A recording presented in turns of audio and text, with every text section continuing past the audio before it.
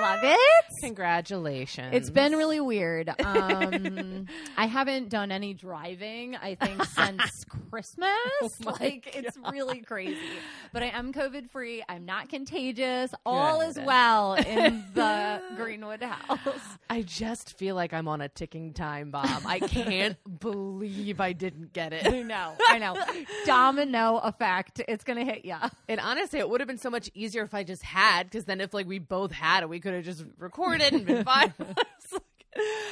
I sent Allie a gif of someone dodging people in a hospital. I was like, this is me. It is wild. So many people are sick. No one has employees. No. We're just talking about how the grocery store shelves are bare and no one can work. And it feels very apocalyptic. Yeah. Sister said the library is like a ghost town. Oh my gosh. No I'm employees, sure. no people. Does she love it though? Is she like, oh, thank goodness. Probably secretly. Here. No, psych. I think she gets bored when it's that empty. When it's that empty. Yeah. Yeah, I understand that. Everybody loves a bit of free time, but that much free time, you're like, it is, again, all these things reminiscent of the beginning of the pandemic where you're like, ooh, don't have to work. Amazing. And they're like, okay, this isn't funny anymore. I cannot play Monopoly again. Please don't make me beg for my job back.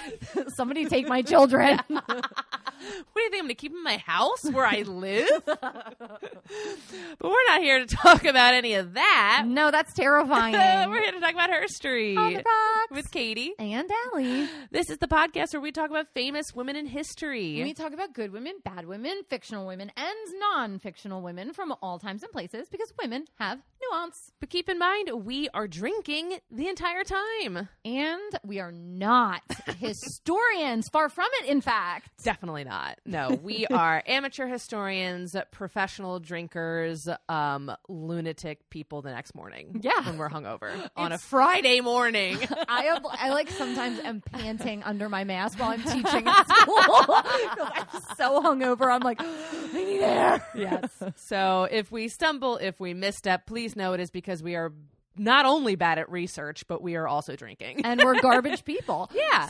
So if you have any fun historical corrections for us, please send them our way. We are not opposed to being told that, this person's birthday is wrong or that battle never happened or whatever kind of crazy things we say. But we love people who listen to us and even use our podcast. We had both #history and the Queen's podcast mention us this week in sources. Whoop, whoop.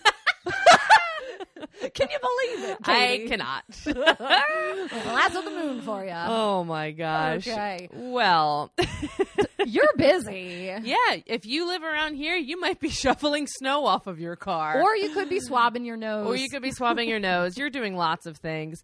But one thing you can't do, that's for sure, is stop what you're doing. Look up what these women look like on your phone. Never. So what we're going to do is we're going to describe what they look like. We're going to get a little physical. 1 week off sounds so good. Yeah. That was tight. That was pretty good. So, Allie, this is mystery date season, so I don't know who you're doing. Can you describe her? My person, you're definitely going to guess. Oh, okay. I think. Okay. This person has been referred to as the original flapper and or the high priestess of the jazz era. She has blonde-ish hair, cut into a bob, parted to the side and slightly curled.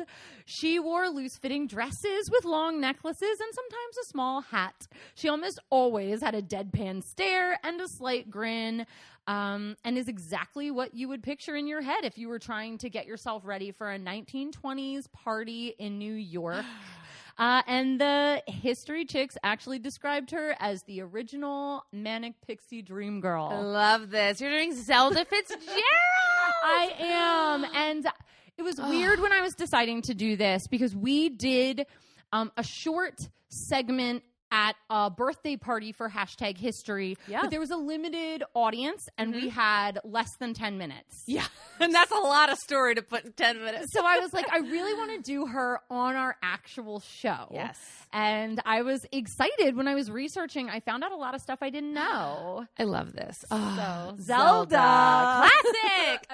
What are you doing, and what does she look like? I'm going to be honest. You're not going to know who this is because Perfect. I had no idea. Uh-huh. But she is an American woman of Japanese descent. She is around 5 feet tall. She has kind of a round, squarish face, but with a strong jawline, and her chin kind of comes down to a point. She has dark black hair that is often pinned up in some way at the top, kind of poofed up, with the bottom either down in curls, kind of shoulder length in like 1940s or 50s style, or put into 2 braids. But her most striking feature is her smile. She tends to smile with her mouth closed and in kind of twist to the side as if she has some kind of secret. This is Eva Togori Diakino. No idea who that is. You are going to be blown away. I can't wait. I was like, I can't believe I haven't heard of this woman. She has a wild story. Oh, well, these are 2 wild women then. Yes. Okay, I'm really excited. But since we have a lot to talk about, So much. what are we drinking for Zelda? We are drinking a drink called the Quintessential Flapper. Love it. And she's known to like to drink either gin and orange juice or gin and lemonade mixed together and then Ooh. sprinkle sugar on top. So this is equal parts gin and orange juice. The rim is sugared, both in coupe glasses, and then a wedge of orange with the skin peeled off, and I dipped that in sugar so that the sugar would be on the orange in the drink. So sweet. Cheers.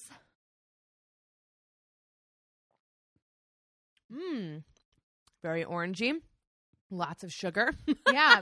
Not tart at all, though, which No, is it's nice. not. The gin gives it like a deep flavor. Yeah.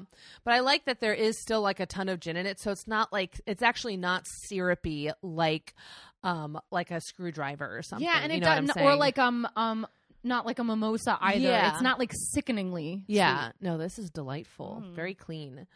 Sweet. Love that.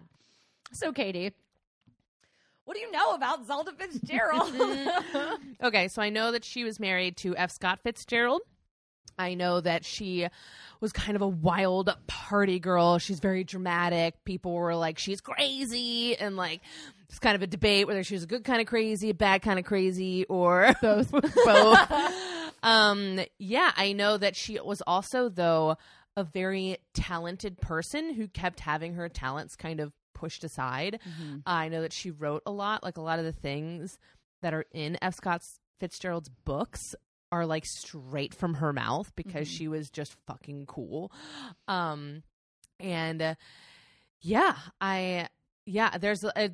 like a lot that I know about her, and then there's a lot that gets muddled in my brain, you For know. sure. So, but yeah, I know that she was a writer and a dancer and an artist, and her paintings are gorgeous. They're so beautiful. And yeah, she was just like a talented fucking woman who was almost like, in a weird way, exactly right for her time, but still eons beyond it. Right. Yeah.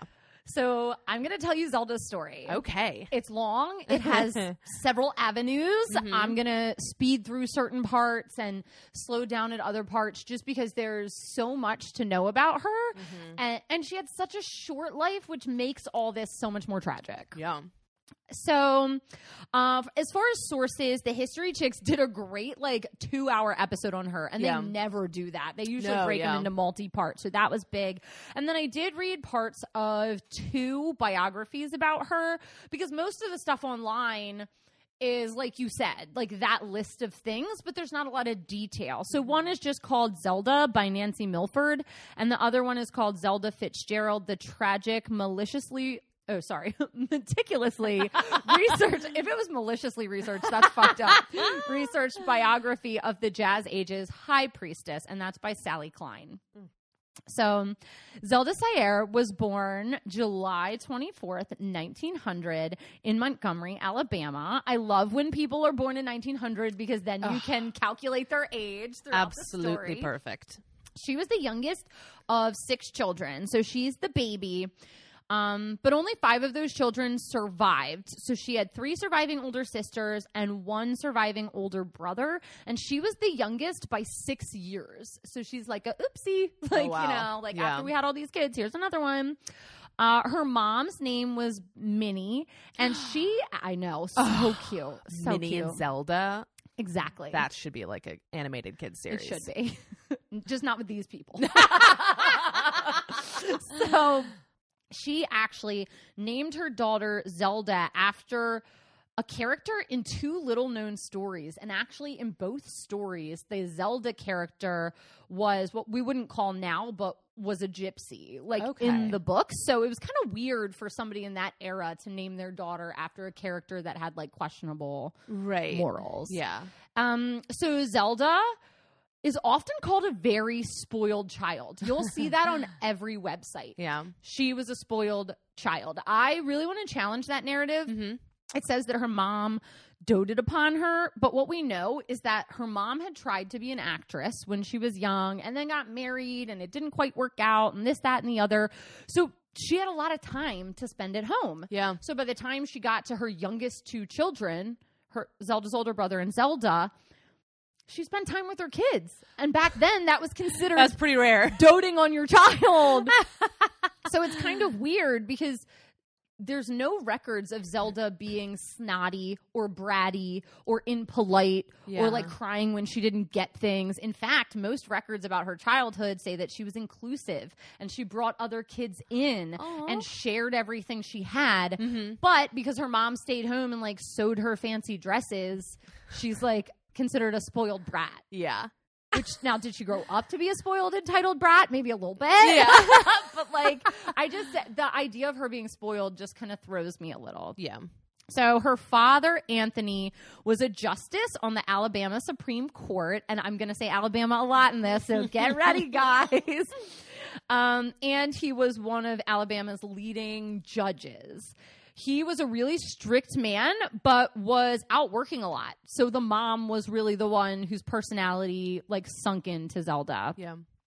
He was actually behind a lot of the bills in Alabama that disenfranchised black voters Oh, no. for a lot of years. So not a great legacy on this guy. The family is definitely old America. They had immigrated to Long Island, but then before the Civil War had moved to the South. Okay. So by the time she's born, she's got a lot of prominent members in like Southern government. Not only her dad, but her uncle was a 6-time U.S. senator, which term limits, please. Her grandfather on one side wrote and edited for a newspaper. Her grandfather on the other side was a senator for Kentucky. So like these are just like big men. Yeah, she's like a classic, what you think Southern of Belle. Southern Belle. Yes, Yeah. exactly. And born in 1900. So Yeah. she's supposed to be a Victorian Southern Yeah. Belle. They were wealthy, but they're not loaded. They're always kind of on the fringe of nice neighborhoods. And her dad was on the board of public schools. So he like refused to send her to fancy private schools. I honestly Really? think they didn't have enough money. Oh, But yum. he was like, no, if I'm on the board of the public schools, you're going to public school. Yeah. Like, it just makes sense. And also they had a large house with some workers that existed there, but they didn't have like housemaids. So the wife and kids did chores. Mhm. They had to learn how to do things around the house.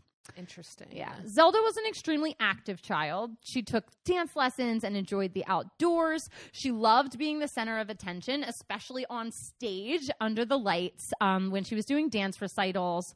But when her mom sent her to this public school for the first time at 6 years old, Zelda came home that day and said, I'm not going back to that prison. It was like, you know, a really strict school that was like, sit up straight and mind your P's and Q's and blah, blah, blah. And that was not Zelda. So she didn't have to go back till she was 7. She didn't wear shoes, which I know you hate. And in the South, it was like, you're going to get bitten by a snake or a gator if you don't wear shoes. So people were confused about that. But bingo, she would read whatever she wanted from her dad's library. All the girls in their dad's libraries. She was allowed to read whatever, but she especially loved Alice in Wonderland, which she actually sat down and rewrote by hand as a child. Oh my God. Scribed it, Katie. She scribed Alice in Wonderland. That is a real dedication to that book. I don't understand it. No. That's so interesting. It is, because you really have to love... You have to love the way something's worded to want to rewrite it. Yeah. And I think that leans into her being a writer later on. Oh, yeah. Mm-hmm. So it's 1914. It's at the onset. She's a teenager. It's at the onset of World War I. She's at high school. She's really smart, but super uninterested in school. Mm-hmm. The reason we know she's smart is because she maintained a high B average, but never went to class. She cut class all the time. Oh my gosh, she's such a Jess Mariano. But had high B's. And I would imagine, though, too, at this time, they didn't really push girls academically. Mm-hmm. So she was probably bored. Why go to class if they're not pushing you and you're smart? Yeah, I think that about so many people, because I didn't know that was a thing until you started teaching and you were like, yeah, they have to kind of send kids that are smarter to other classes because they get bored and like then they make trouble. Yeah, exactly. It's like, I don't want you making trouble in here. Go learn more. Get away. And I don't know. She kept dancing as like an extracurricular activity all through high school, and she became a relatively good ballerina. Like, as far as we know, she's a pretty good dancer. Mm-hmm. She had a super active social life, but never an elegant like outing. You know, she wasn't like a debutante. Okay. Like, that wasn't her thing. Mm-hmm. She was a smoker. She was a drinker. She spent a lot of time with guys. But the narrative here is that she didn't have a group of girlfriends. That's not true. Mm-hmm. She did have a group of girlfriends, and like that they were really close and buddy-buddy. She would drink Cokes with aspirin in them to try to get high, which I toyed with making our cocktail, just a Coke that with would aspirin be so in it. funny. But I was like, no, I really don't want to do that. I don't want to drink an aspirin. She would go on motorcycle rides. There was this like famous place where people would park their cars and kiss near where she lived, and she was famous for being there.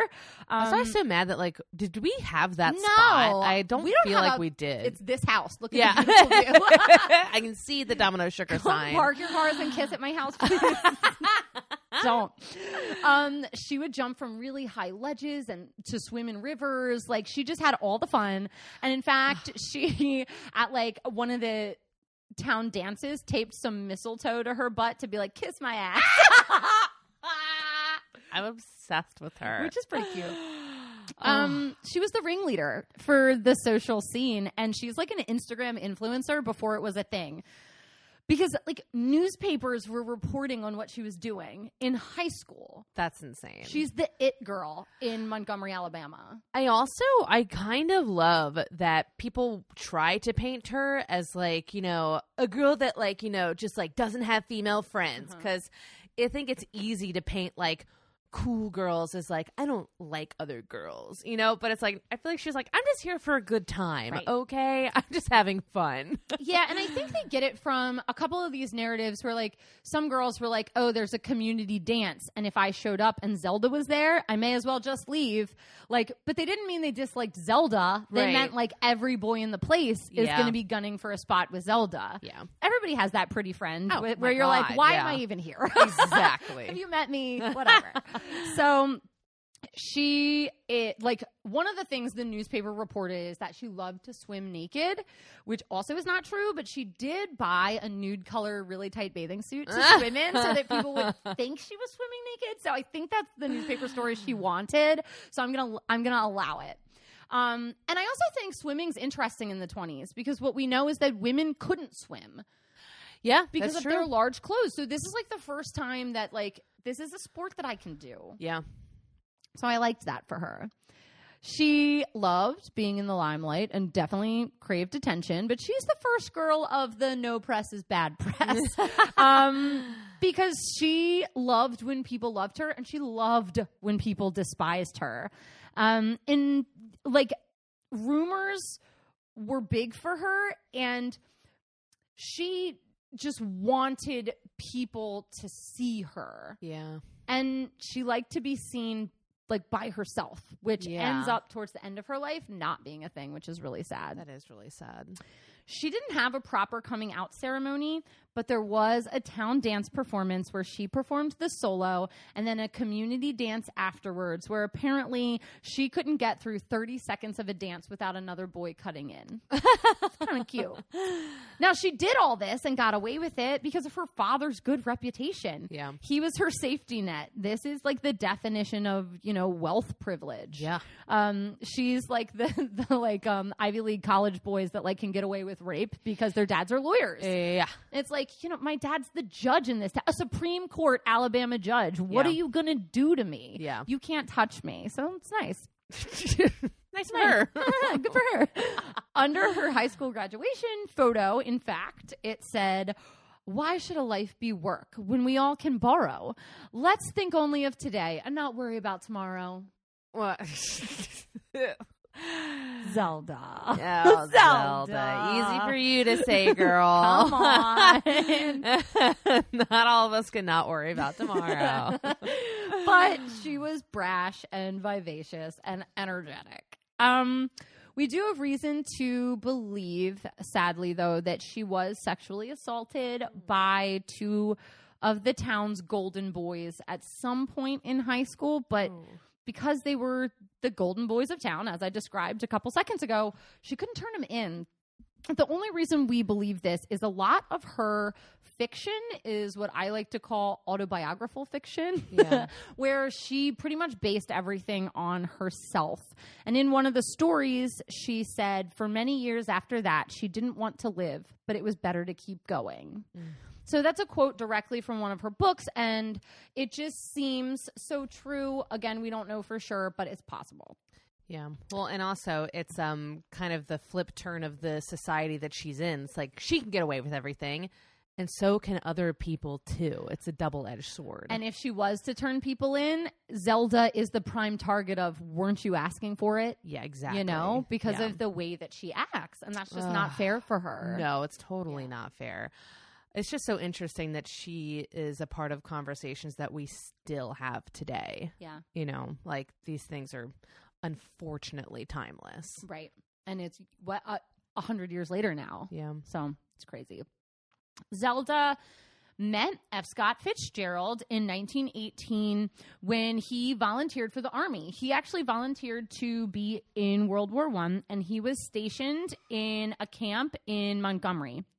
Zelda and her friends made this little like vaudeville style dance troupe to entertain the troops called the Jelly Beans. That's so cute. I know. And their first encounter was at one of these like dances, which he later fictionalizes in The Great Gatsby when Jay meets Daisy. I'm going to mention F. Scott a lot in this narrative because they are just so interlinked. But everything I say about him is not in chronological order. Yeah. Like, I'm going to talk about The Great Gatsby, but he didn't write that till way later. Yeah. So it just is what it is because this isn't his story. So fuck him. Yeah. I also want to point out that like biographies about Zelda are really sympathetic towards Zelda, and biographies about F. Scott are really sympathetic toward him. Yeah. I'm definitely taking the Zelda side and saying he's a dick, but I also know that he is a genius writer. Yeah. For the things he actually wrote. Yeah. I can appreciate his talent and hate him as a human. Exactly. So, there's that. So at the time when she met F. Scott, he put his charm on and she's like, okay, like, whatever. And then he's flabbergasted that his charm didn't work on her. Because at this point, boys in the military were flying planes over her house and doing like tricks.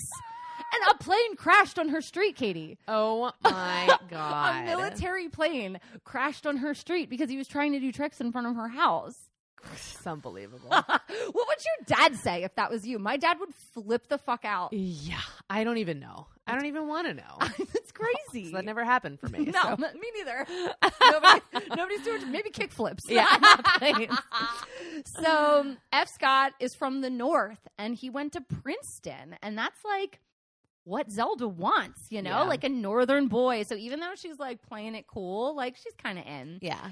Zelda is taken by him. And the thing about Zelda and F. Scott is that they both thought really highly of themselves. So for them to find another person that was just as like self-important Yeah. was very interesting.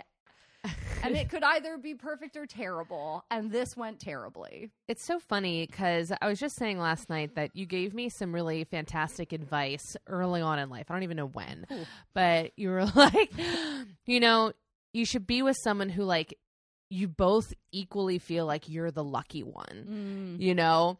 And I feel like they were like, that person's so lucky to be with me. Like they have entirely different views. Yeah, Which is exactly opposite. And I guess we'll learn why that doesn't quite work. It goes down in flames, literally. Yeah. Literally in flames. That's in poor taste, but it's fine. Okay, so Scott begins to like try and get in touch with her daily. He always talked about his plans to be famous. He would mail her chapters of his books that he was writing because he's kind of going back to New York and like in the military, so he's kind of all over the place. At this time, he's not famous, but he is writing his first novel, This Side of Paradise. Here's the first reason that I claim that he could not have been famous without her. He completely rewrote his female character in This Side of Paradise after meeting Zelda. Rewrote it entirely. So Rosalind is literally Zelda. Yeah. In fact, he wrote in a letter to her that the heroine resembles her in more ways than 4. What a specific number. Like, so much. It is Zelda. Zelda was more than just a muse, though. He took sections of her diary and her letters, effectively plagiarizing his girlfriend's words at this time. She was known for writing turns of phrase. She had a very keen poetic way of writing where she would use dashes instead of commas. And in the future, he even plagiarized some of her exact words into his books. He even took her diary and showed it to a friend, and they were thinking about publishing it with the title, The Diary of a Popular Girl. So he really saw her as an asset, like a ticket to fame. Zelda, though, would not be courted by only one man, which drove F. Scott crazy. Crazy. He went out with her with extreme vigor because she would flaunt her other relationships in his face. So they had kind of like a first engagement where like he gave her his mom's ring, but she didn't wear it. She just kind of left it at the house. And then when he's away in New York, she meets this guy. This guy gives her like his pin, which is kind of like a letter jacket. Yeah. Mm-hmm. And then she kind of gets home and feels guilty and is like, I'm engaged. So she's going to mail the guy back the pin.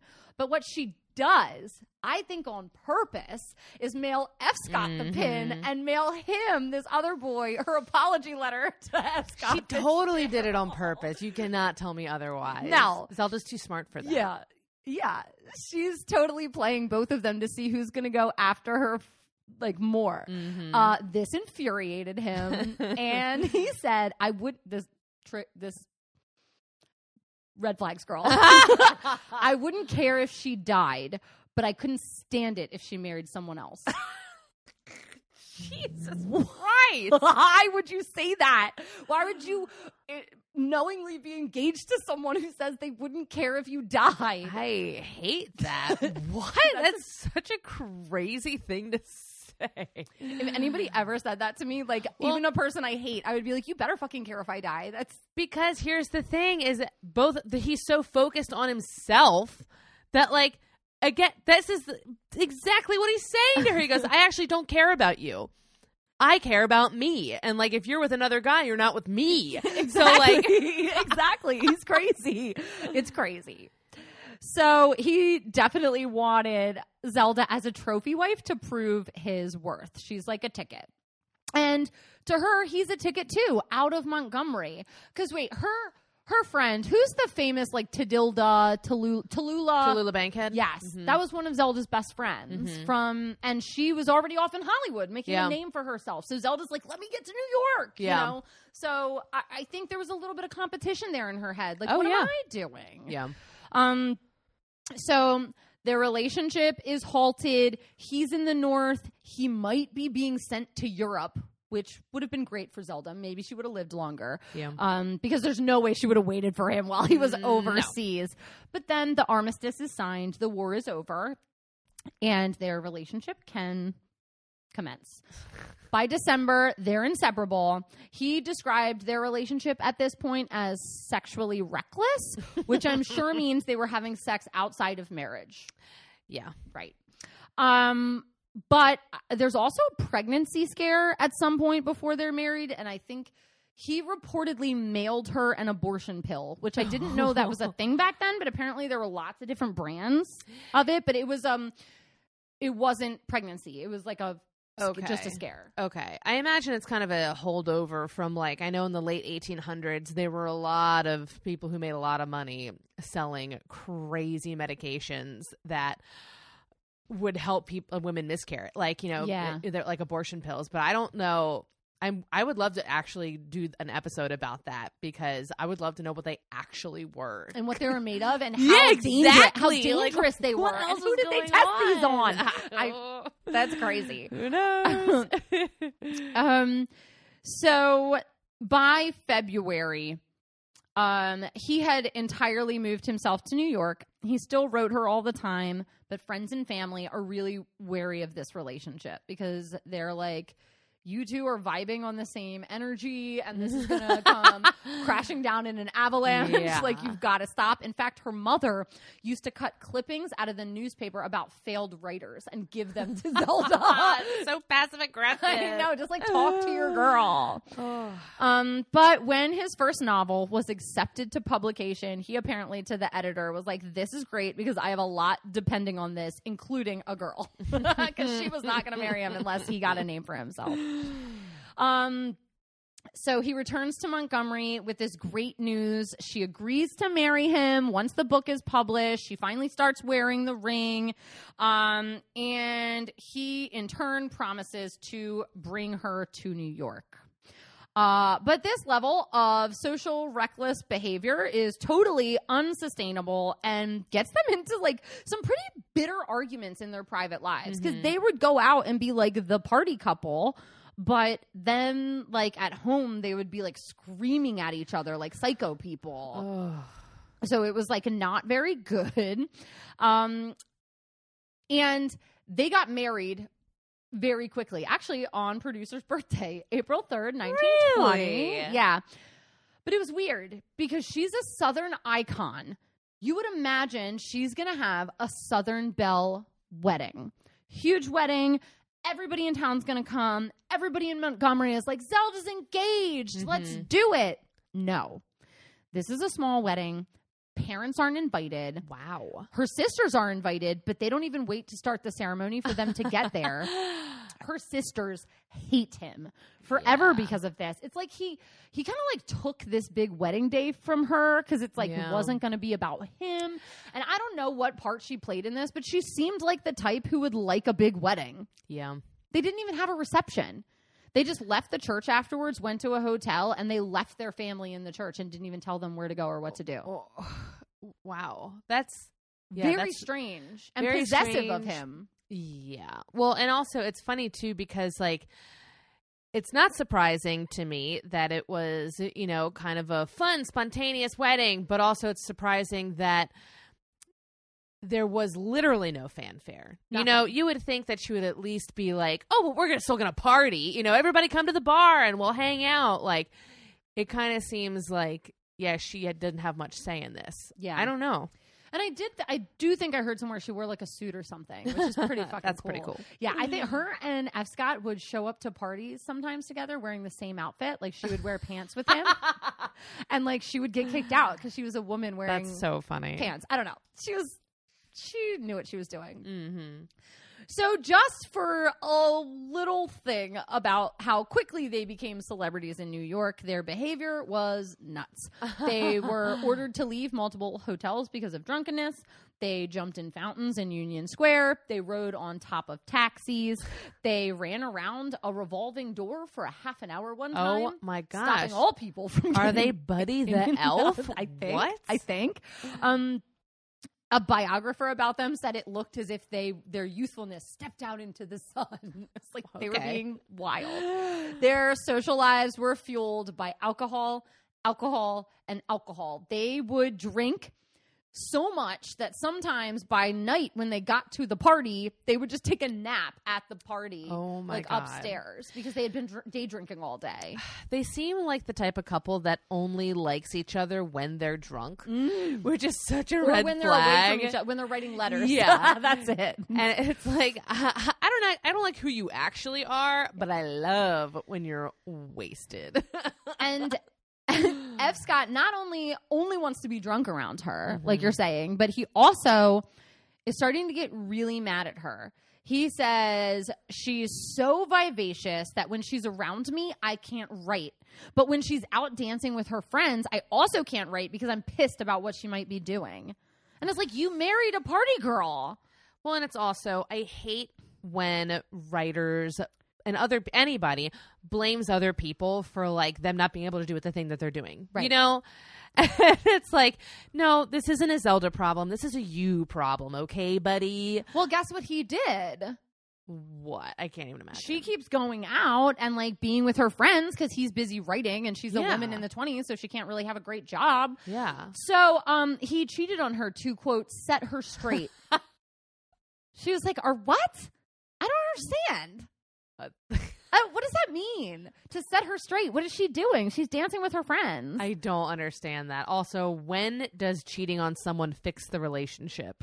0 times. Zero times.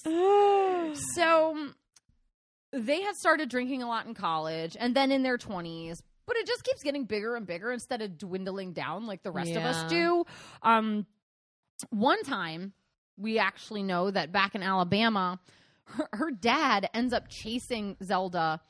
Zelda's dad is chasing her around a table with like a table knife because he's just so infuriated with her because he came home to his house and F. Scott's there plastered and she has a black eye.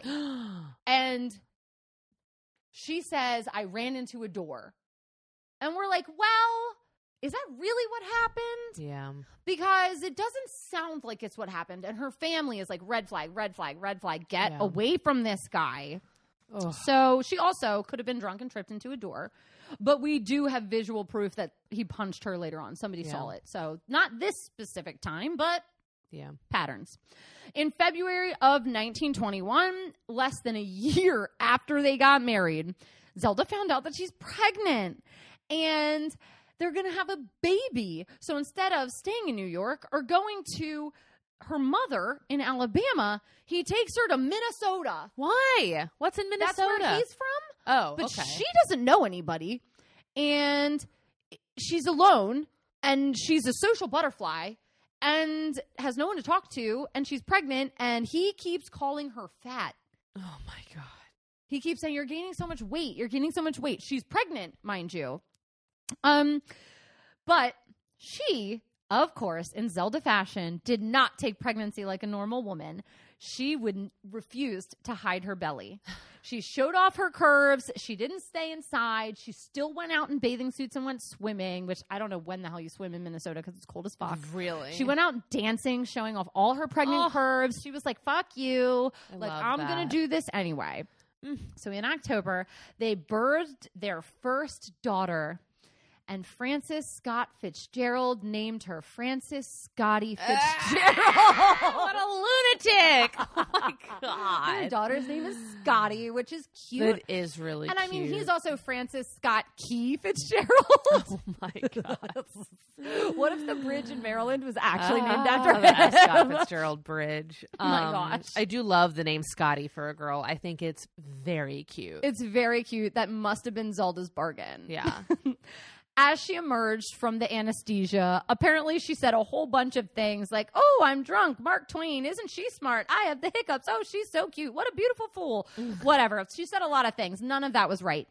But these exact words went into Daisy's mouth in The Great Gatsby. He had literally brought a pen and paper with him because this is something as a writer he'd never experienced. He'd never been in a labor delivery room. I mean, for the 20s, I mean, at least he was in there. Most men were so good smoking cigars somewhere else, but he's in there with a pen and paper writing down. Come home when he's won. Exactly. So, Zelda never became domestic or even showed interest in becoming domestic. Mm-hmm. And people translate this to meaning that she's a bad mom. She is not a bad mom. They employed a nurse. They had a house cleaner. They had a laundress. She just didn't really want to be womanly. It wasn't her thing. And this is one thing that I think is absolutely hysterical. Harper Brothers asked her to contribute her favorite recipe to a book of recipes. And she says, see if there's any bacon. And if there is, ask the cook which pan to fry it in. Then ask if there are any eggs. And if so, try and persuade the cook to poach them too. She doesn't fucking care. I love that though, because there are a lot of resources for a woman like Zelda now who's like, okay, I had the baby. I'm still not feeling this motherly thing that society is telling me that I'm supposed to be feeling. Right. Like, and for a woman in that time, it was like, there are no resources for me. There isn't someone being like, oh, I went through the same exact thing. I know what you're talking about. Right. It's just like, you're wrong. She's like, great. Cool. Thanks. Cool. Love it. Where's the bacon? Where's the cook? Somebody get the frying pan. But she, despite not being domestic and not super into the pregnancy or mother thing, she did love Scotty. Oh, I'm sure she did. Yeah. Scotty actually defines her younger years before she understood how psycho her parents were as golden years. Yeah. Zelda read to her every night. Zelda sewed her dresses just like her mom did for her. Zelda would throw her these epic birthday parties because Zelda's good at parties. You know what I mean?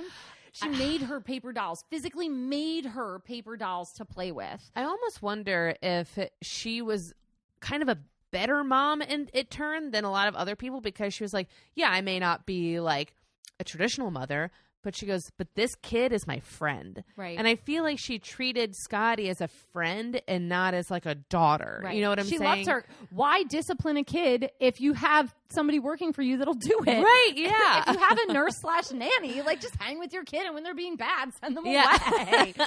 Like she really did love her. And even when they're apart, she would write home to Zelda or Zelda would write home to Scotty these really cute letters like, I'm in France and there's so much food here that I feel like they're going to have to wheel my belly away on a wheelbarrow. Like, it's so adorable. And like, that's not the side of her we ever see publicly portrayed, which I'm sad about. Yeah. So in 1922, she did become pregnant again. Some writers have said that F. Scott's diaries include entries referencing Zelda and her abortion, but there is no such entry that we know of. We don't know her actual thoughts on pregnancy, but in one of his books, the female character talks to another woman about what best to do about this problem. But in publishing, they made him take that out and switch it to, I'm worried about my figure. Oh. So we're not going to talk about the problem of unwanted pregnancies. Right. We're going to talk about how women gain weight after they have babies, which both, come on. So the New York Tribune then approaches Zelda for a cheeky review of F. Scott's most recent work. They go, will you review his book in our paper? She goes, sure. Of course I will. God. Now, again, I think that she is a major factor in his success. Her celebrity status was used to promote his books, but she is making fun of his book in the newspaper with his last name, and then says, well, Plagiarism starts in the home. Calling him out. Oh my God. Publicly, Katie. That's incredible. And, he apparently at first took it pretty funny, but like it ends, like he thought it was cute at first. He was like, okay, it's promoting my books, whatever. No press is bad press, like fine. But it ends up being like lasting resentment between them, this plagiarism thing. But because of it, she starts getting gigs with other magazines writing. So she wrote one piece during this time called Eulogy on the Flapper, in which she wrote an essay defending her own code of ethics. And she also got to like define what is a flapper versus what's a poser flapper, which is fun.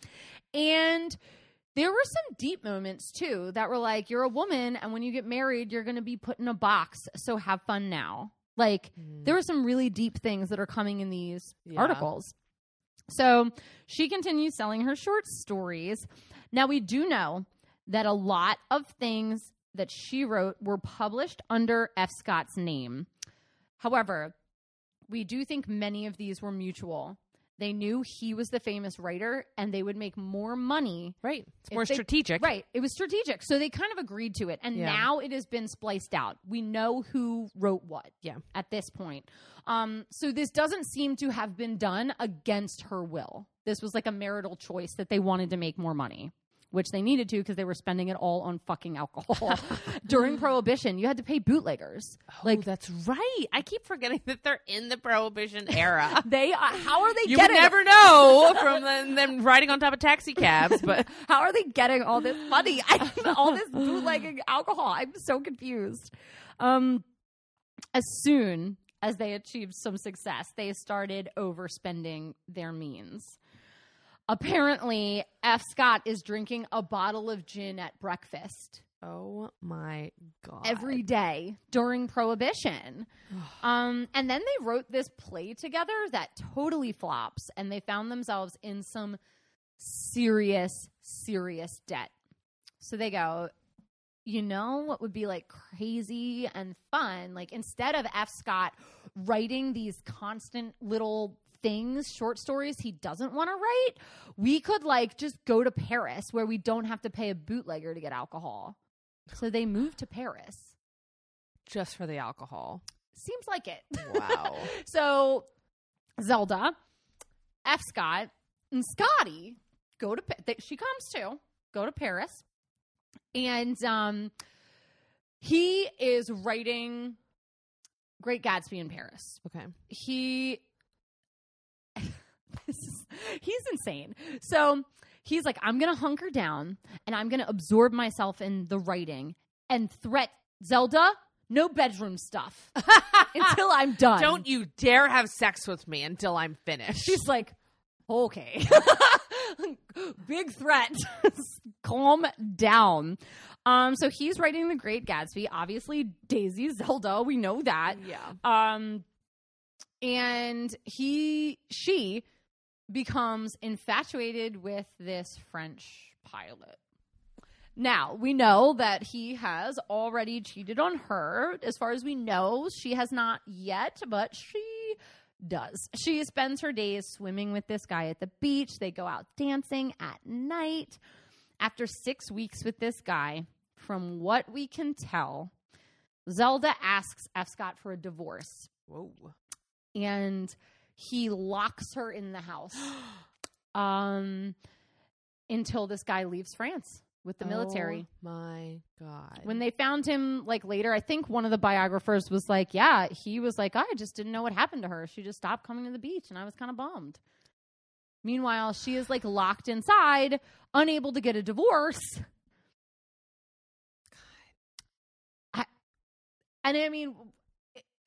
It puts her in an impossible situation. Yeah. Because now it's kind of like, I think she's thinking like, wow, so I'm not going to just be able to walk away from this. Ever. And also, if I tell everybody what happened right away, maybe he doesn't get any more books published. And then we really don't have any money. And there's a lot of layers here that are really complicated. She's dealing with herself, with her, who is a functioning alcoholic, her Yeah. husband who's barely a functioning alcoholic, Yeah. a daughter she's trying to raise, Yeah. and being unhappy in a marriage and not having a job, and she wants a job. Yeah. So like there's so many things happening. The two of them, though, we know both had an intense need for drama. So sometimes they would make up the drama. Like it was really, really weird how they would keep up appearances in front of friends and then make up these stories of things that happened at parties that didn't actually happen just so they could fight about them.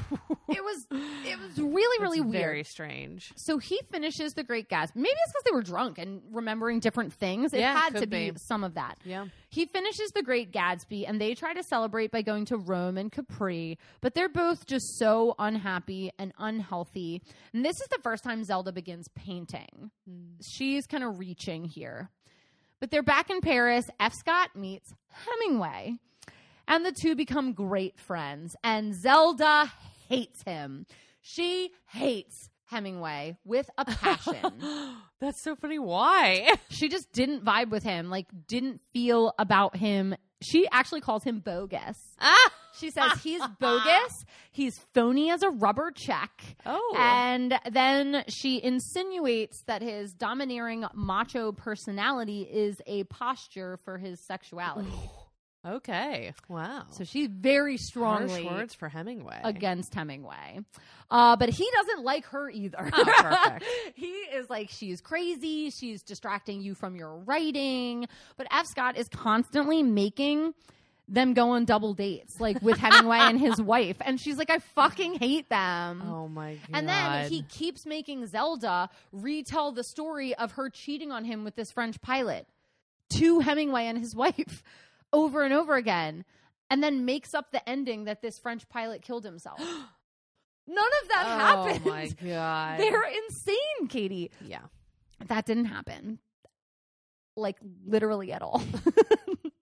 And then Zelda told F. Scott that the reason that their sex life had declined so much is because him and Hemingway were having a gay affair. Now, she may have said that, but somebody else leaked that to the press. Yeah. And then he paid a whole bunch of sex workers to prove that he was not gay. You pulled a Samantha. Uh-huh. Uh-huh. Okay.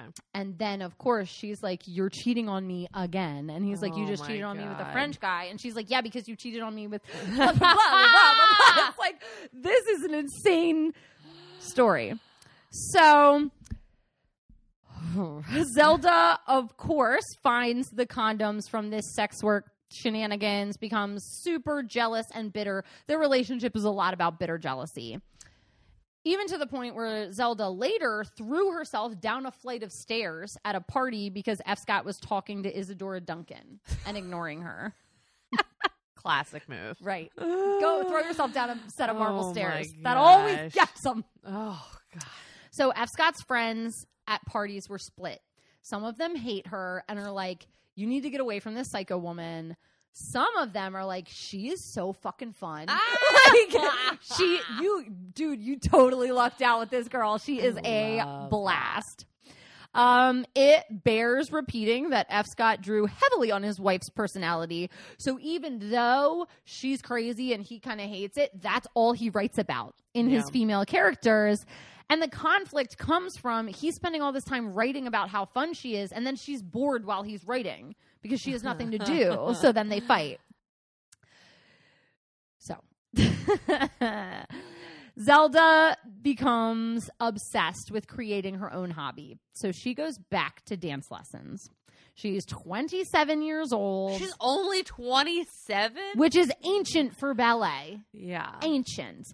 And I mean, she gets a Russian choreographer and starts training like 8 to 10 hours a day. Oh my god. And she's getting like pretty good. She's obsessed with it. Scotty would come dance with her sometimes, which is super cute to think about. Yeah. But this leads to a lot of physical and mental exhaustion. And as far as we know, like Zelda didn't think she was going to be a famous ballerina. Yeah. Like she's being trained by a Russian choreographer. Like Russian ballet is like really fucking hard. But like F. Scott paints it as like she got obsessed and I had to tell her it wasn't going to happen. But I feel like she's just looking for something that's her own, because he is obviously not letting writing be hers. He keeps taking it. Yeah, and you're right. I'm like, Zelda had danced before, so she knows what the dance world is like. She's not an idiot. No, she's not. And it's not like going into something and be like, okay, great, so I'm just going to be a professional ballerina now. She's like, no, I know that's out of the question. She goes, I just want something that's mine. I don't know. That's really upsetting to me that he is such a dick about it. It's exercise. She's exercising. It's like people who train for marathons. Yeah, you go run for a couple hours, but like... Yeah, and it's like, no one trains for a marathon, especially like later in life, and thinks like, I'm going to fucking win this thing. Yeah, it's like, the goal is just to do it and finish for you. Yeah. So she actually even got good enough by 1929 that she was invited to a ballet school in Naples. But she turned it down because, again, it's not what she was going for. Yeah. And it's just like she was just dancing for her. Mm-hmm. Now, might she have had these like fantasies, you know, at night when you're like interviewing in the shower, like, yes, I'm the prima ballerina in Black Swan. Like, of course she did. Everybody does that. But I don't think that she's as crazy obsessed as everybody thought she was. I think she was working out because she had nothing else to do. Yeah. And that's a healthy way to like replace alcohol. I don't know, like to work out. So she actually in this time sold 4 of her essays, and F. Scott was in a writing drought. So she's paying for her own dance lessons too. She's not even like leeching off her husband. People just only believe that he is writing these things, even though he's face down drunk all the time, which makes no sense to me. And even when they're at parties and she would talk to some of his colleagues about writing, he would put her in a taxi and send her home because he didn't want her to talk about it. So we're in Europe. F. Scott says, she needs to leave me alone. I haven't written in 21 days. Send her to an insane asylum. 21 days. Oh my God. Send her to a sanitarium. Sanatorium. She goes to this prestigious hospital in Europe. They see no mental diagnosis. They say the patient has had a long-standing stressful relationship, which is causing her anxiety. That's it. Scott is not happy with this diagnosis, so he takes her to another psychiatric hospital, and they diagnose her as schizophrenic. Nowadays, we would consider what she had manic depression or maybe bipolar, but there's no way to know. And the doctor actually was later interviewed in like the 1960s, and he said, I absolutely gave that girl the wrong diagnosis. Oh my God. They are doing electric shock therapy. They're giving patients malaria to fever the crazy out of them. They were giving her laxatives and sedatives and enough insulin to make her go into comas in this hospital. Oh my God. Her daughter is with her parents. She would write really sweet, coherent letters to Scotty.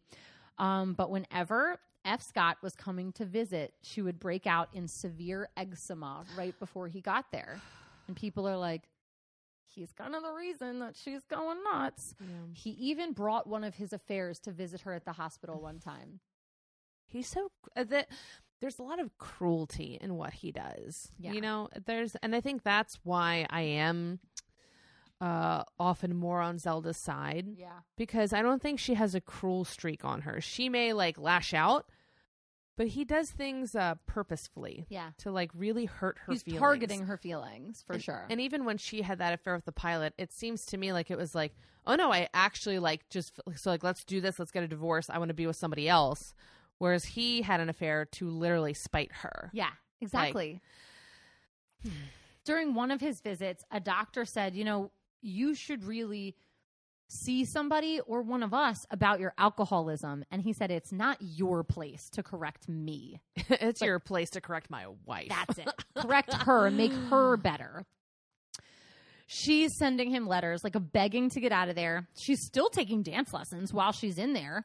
And F. Scott, like, contacts her dance teacher and is like, send her a letter that she needs to quit and that this is useless. And instead, her teacher sends her a letter of encouragement. Oh, that's like, great. Fuck you. So finally, after a year and a half, she's released, and they say she's not crazy. She just has unreasonable ambition, which is true, and she's feeling an inferiority to her husband. Also true. Yeah. Good diagnosis. And the couple returned to Alabama. This is because her father's dying. Amid the time her father's dying, F. Scott says, I'm going to move to Hollywood, and leaves Zelda God. and Scotty and her dying father. So by 1932, of course, she's back in a psychiatric clinic because her husband walked out while her dad was dying. Yeah. While Zelda was being treated at Johns Hopkins, she had a burst of creativity, and over the next 6 weeks, she wrote an entire novel. But when Scott read the book, he was furious because it's semi-autobiographical about their marriage. And he was pissed because he had planned to write a book about their marriage. So he made her cut all the pieces that he wanted, and then she had to publish it without those pieces. He said, you don't have permission to write about me. Even though he's literally been only writing about her. That's why he's a famous writer. That's his entire career. So she said, I don't know what you'd like me to do. And he said, I want you to do what I say, as you've always known. What I say? Just do what I say, Zelda. Like, oh my God. It's every parent talking to their child. Like, because I said so. Because I said so. My God. What? So even though it's the Great Depression, a publisher does agree to publish her book. And the parallels between the fictional couple and the real life couple are blatantly obvious. But it did get to the heart of how Zelda felt, which is she wanted respect for her own accomplishments. To her dismay, though, it doesn't sell a lot of copies because she's not the famous writer. Especially since F. Scott was raving about her plagiarism in the press, of course, which crushes her spirits, and she would never publish a novel again. She would write, but she would never publish. And it's like, yo, dude, you're in Hollywood. Like, shut your mouth. You're not even, with her while she... Now, he is paying for all of this medical treatment, unfounded medical treatment that she didn't necessarily need. Now, mental health is great, but don't send your wife to a sanatorium for no reason. Yeah. So Zelda spent the remainder of her life in various states of mental distress. Some of the paintings she created over the previous years are now exhibited, and they're just beautiful. They went on an exhibit in New York in the 30s, but the New Yorker said, these are paintings by the almost mythical Zelda, and made no comment about the art. They didn't even bring up, was it good? Was it bad? She had no idea. Oh, I hate that because it's almost like I wish she would have had the option to be like send her paintings out under like a pseudonym or like a writer's name or whatever it is, and be like, I want to know, are they good? Are they good? Yeah. Like, no, don't make this about me. Make it about the art. Yeah. And I mean, she did beautiful cityscapes. She does amazing Alice in Wonderland paintings, which we know she loves Alice in Wonderland. And there's this one, she had 2 lampshades in her house that actually, F. Scott actually liked her art. He was not critical of her painting, which is weird. He would like buy her paint and shit. But there's one lampshade that's like a carousel that still exists. Like she painted it like a carousel, and it's really beautiful. You can look it up online. Apparently there were 2 in their house. I don't know what was on the other one. I forgot. Her family is begging him to release her from doctors. Release her, send her to us. We'll take care of her. This is her mother. And he goes pretty much, your mom doesn't care about you. And also, I paid for you, and I'm not giving you back. That's not verbatim, but it's pretty much what he says. And then she gets really embarrassed because he publishes his book about their marriage. And the woman is so close to Zelda that everybody knows it's her. But then he added fictional things to it, like that her father molested her, which isn't true. That happens in the book, but people thought because it seems like Zelda, it must be Zelda. And she's just so embarrassed. And also her dad just died. So like, that's terrible. So she remained in the hospital, and Scott's in Hollywood making $1,000 a week for MGM because of course they're going to hire scum. He began a serious affair with a Hollywood movie columnist that he would be with this woman until his death. And despite that affair and the bitter burnouts and like all these crazy things. And the fact that he doesn't like they don't see each other for like the last long portion of their life. It's only letters. He still blamed Zelda for every failure. When Scotty gets kicked out of boarding school, he blames her. Where was he though when Scotty got into Vassar? Right. Not saying, oh, Zelda, good job parenting.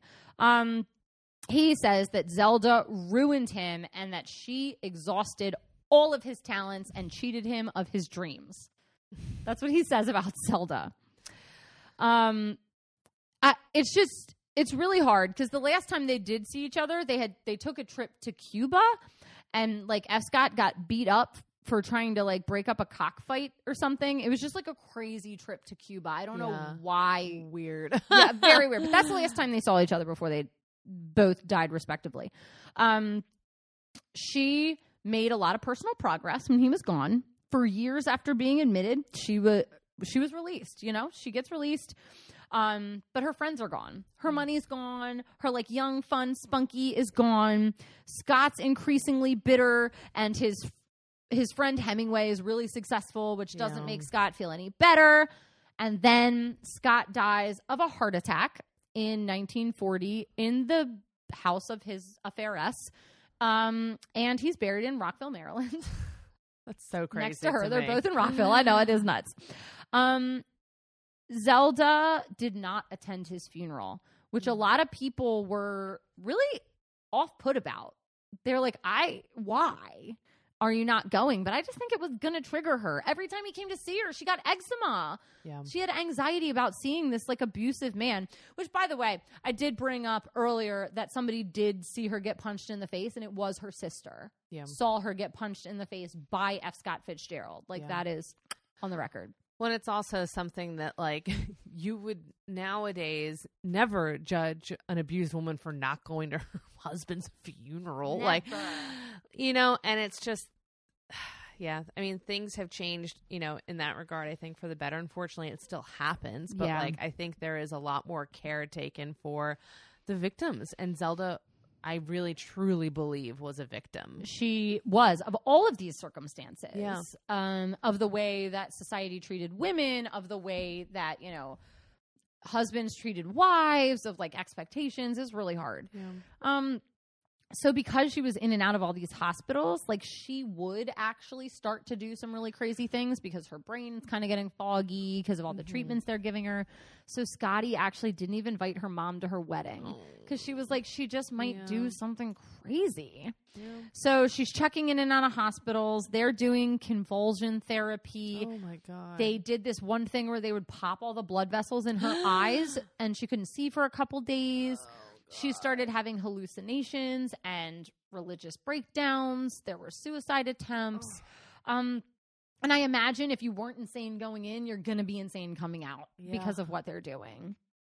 So in March 1948, she's 48 years old, almost 50. Doctors consider her stable enough to go home, but she doesn't trust herself, so she chooses to stay for a few more months. She had been living a quiet, peaceful life in the hospital, painting and gardening, and she's happy. She had also just found out that Scotty had 2 children, and she wrote to Scotty that she couldn't wait to come and see her again and meet her grandchildren. But later that same March, a fire broke out in the hospital kitchen of Zelda's hospital. She was on the top floor, locked in her room for the night. And the fire moved up the dumbwaiter shaft, spreading to every floor. The fire escapes were wooden, so they burned as well, but it wouldn't matter because most of the windows were barred. 9 women, including Zelda, died. She was identified by her dental records and her famous red slippers that she liked to wear. And I can't imagine her fear in those end moments. Yeah. I think about being in the top floor of a hospital. The smoke has already reached you. You know you're locked in. And, like, I just can't imagine. No. I can't. No. It's not a quick way to go. No. Unless you take your own life in the process, which is also terrifying. Yeah. Like, this is not what anybody would want for a person. F. Scott and Zelda were originally buried in Rockville Union Cemetery, but Scotty actually got them moved to a Catholic cemetery, which the Catholics were like, keep them far away from here. Scotty said of her parents, and this is not a direct quote, I think uncrazy people get themselves out of crazy situations. I don't think my mom led my dad to drinking, and I don't think my dad's drinking led to my mom's condition. Yeah. So at the time of their deaths, F. Scott thought of himself as a failure, and for the world, Zelda's passing brought barely nothing. In the years following their deaths, though, people began to take notice, and they wrote biographies and magazines and articles about alcoholism and mental health and relationships that are toxic. People wrote plays and films and included both of them, sometimes sympathetic to her, sometimes to Scott. But as renderings of their lives continued, people began to highlight the pitfalls of fame at a young age, which we still see today. Yeah. Hashtag free Britney. Thank God she's freed. Zelda is the inspiration for the Eagles song Witchy Woman. She is noted as the quintessential flapper. She is embodied in the reckless personality of Daisy Buchanan, as well as F. Scott's books, where she is played by Nicole and Rosalind. Her name is immortalized in the video game Legends of Zelda, where the co-creators said she was famous and beautiful from all accounts, and I liked the way her name sounded, so I took the liberty of using it. Perfect. There was a wild turkey in Battery Park in New York named Zelda because during one of her breakdowns, she disappeared and ended up there. That turkey passed away in 2014. In 2013, she had her own ice cream line named after her. It definitely has cognac in it. People say she was the 20s icon that was gone too soon, much like Marilyn was for the 60s and Diana Spencer was for the 90s. Yeah. In 1989, Zelda Fitzgerald's museum opened in Alabama, and it is the only place that some of her paintings are displayed. Unfortunately, after her death, her family burned a lot of them because they didn't like them. No. People have reevaluated her, especially in books that are published. They're now saying, like, she was a brave woman, and now that we're reading things under her name instead of F. Scott's name, we've learned so much about her. Yeah. And then, to all the happiness in the world, people are reevaluating her paintings as well, and they're talking about what an influential artist she was. Also in 1991, they published a complete set of her works, of everything she had written, not F. Scott. Many people compare them to Ted Hughes and Sylvia Plath. I did get visions while you were talking about that story. It's really rough. Yeah. So in talking of her art, they say that it represents the work of a talented visionary woman who rose above tremendous odds to create a fascinating body of work, one that inspires us to celebrate the life that might have been. Zelda was introduced into the Alabama Women's Hall of Fame. And that's Zelda's story. So great. There's just so much to it. And I feel like there are some parts too where, like, you mentioned her being brave, and she totally was. Like, it is a very brave thing for her. People are like, okay, you're good, you can leave the hospital. And she goes, you know what? I know myself. And that's what points me towards, like, she wasn't like crazy, you know? She was like, no, like, I know what could happen if my world gets turned upside down. She goes, every time my world got turned upside down, like, things got fucked up for me. Yeah. So I'm just going to stay where I'm comfortable. Like, fortunately, the fire happened, which, of course, that's terrible. But an awful we got tragedy. new regulations because of that. But yeah, she was like, I'm not good. Yeah. Like, I don't feel good. Like, I'm going to stay. Yeah. Oh, and it's brave saying what makes you feel good. Yeah. Man. All right. Well, what a great story. We have some new cocktails to make. This one was orange. Our next one is going to be green. Woo! And it's very exciting. All right. We'll be right back.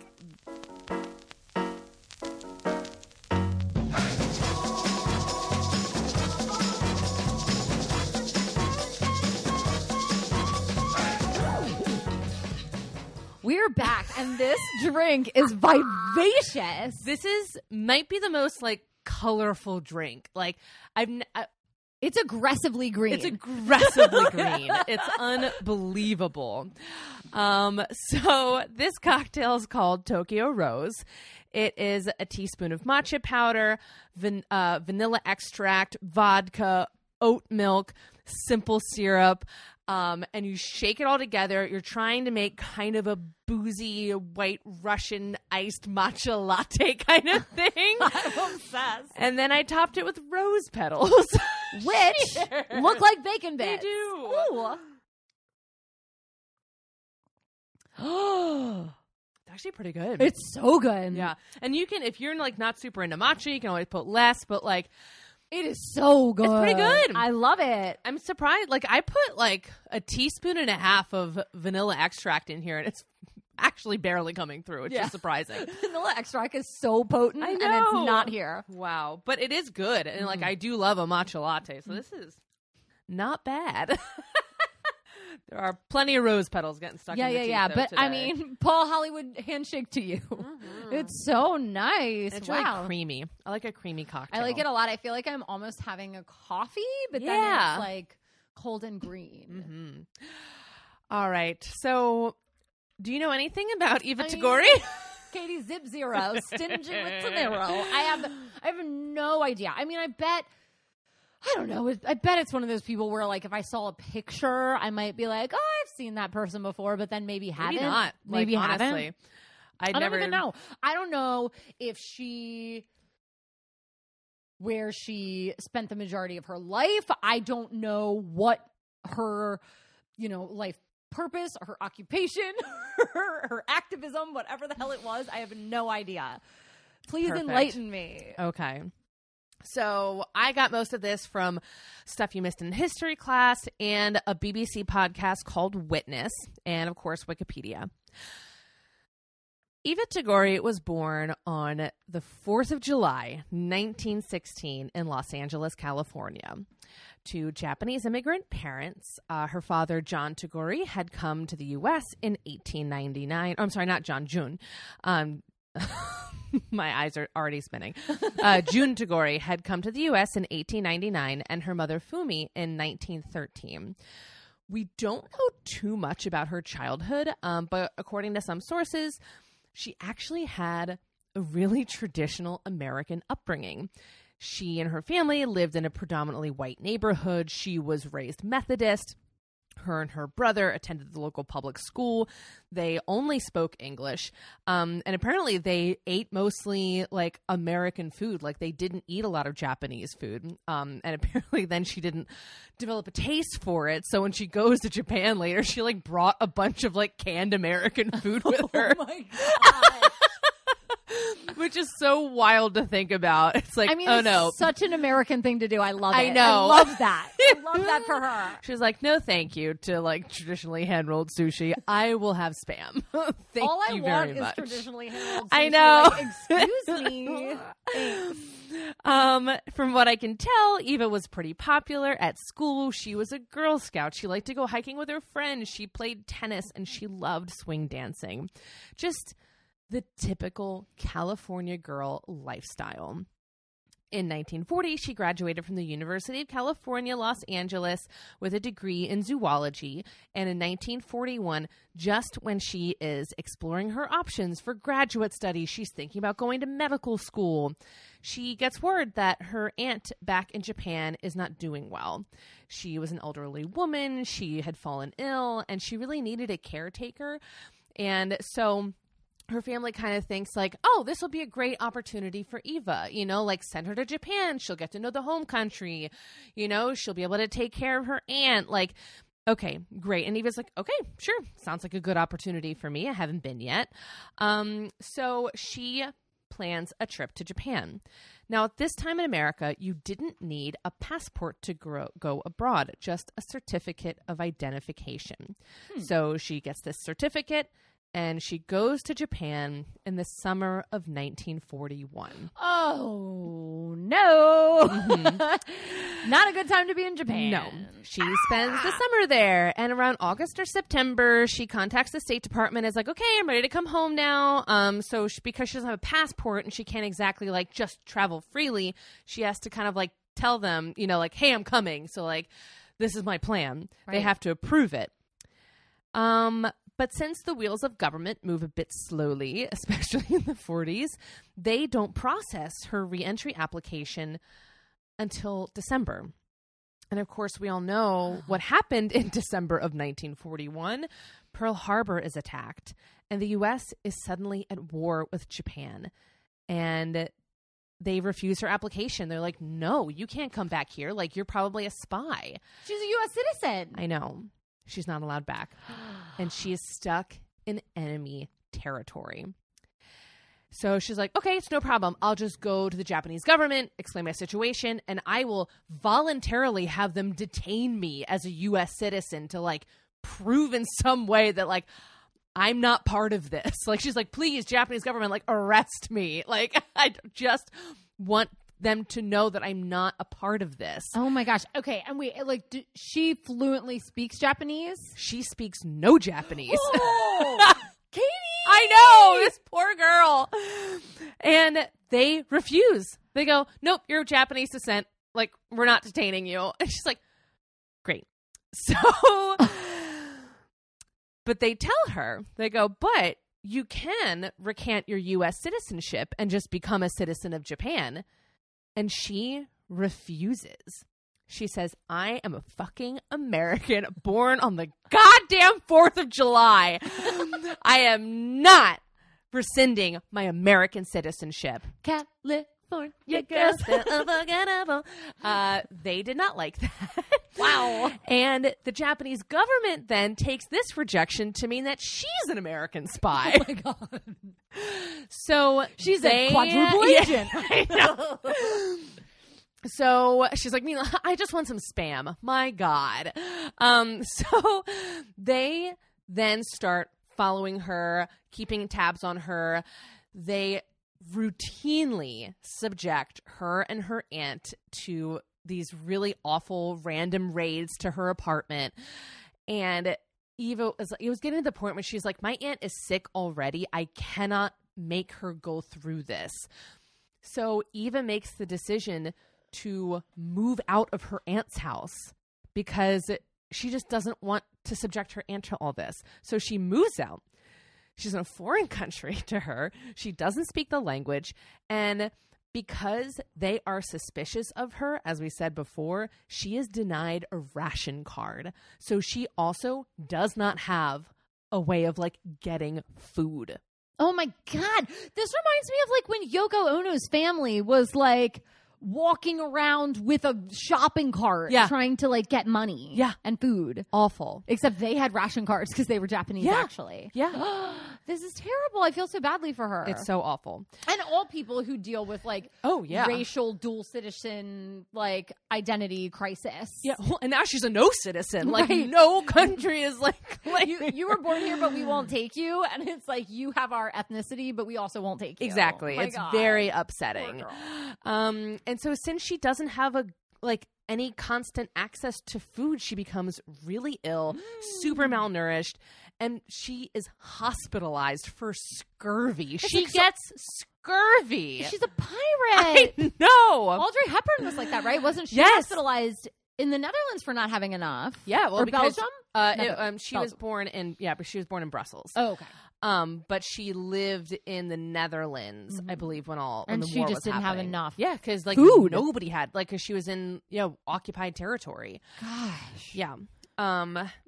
So she was like, all right, I have to do something. What a late note to take this episode on. I know. She goes, first things first, I do need to learn Japanese. So she starts taking language classes. As many as Olivia? Uh-huh. Not quite as many as Olivia. Olivia's on a crazy Duolingo streak. I literally don't know how she did it. 1,130 days. That's like 18 years. Yeah, if you do the math, it's 18 years, actually. How old are you, Olivia? Then she finally finds a job. She is a typist for the Domei News Agency, so she can at least make like a little bit of money to support herself. And even through all of this, she is finding ways to sneak food and clothing to POWs in local camps. Like, Allied troops are being captured and taken to places in Japan. And she is somehow, like, one of the things said she was risking death, like trying to get them like food and supplies. Meanwhile, she is literally dying of scurvy. It's insane. I wish there's more information on that. I don't even know what scurvy is. Me neither. But I know fruits and vegetables are the cure, and she couldn't have them. Oh my gosh, who's that little girl that we did who was like sneaking into prisons and breaking people out? We've done a lot of like people sneaking into prisons in World War II era. Yeah. So then in 1943, she gets another job for Radio Tokyo as a typist. She earns only 150 yen per month, which is $7 in U.S. money. And yet she still used some of her earnings to buy food for prisoners of war, smuggling it in as she did before. But Radio Tokyo is an interesting place to be at this time because there are other POWs from various Allied countries working at this radio station. And they have the very special job of spreading propaganda to Allied soldiers via a program called 0 Hour. So this was a radio broadcast that was a weird combination of pop music and English-speaking broadcasters that was meant to taunt the soldiers and like spread lies about the status of the war and basically to demoralize the soldiers as much as possible. So these are soldiers fighting in the Pacific. The Pacific?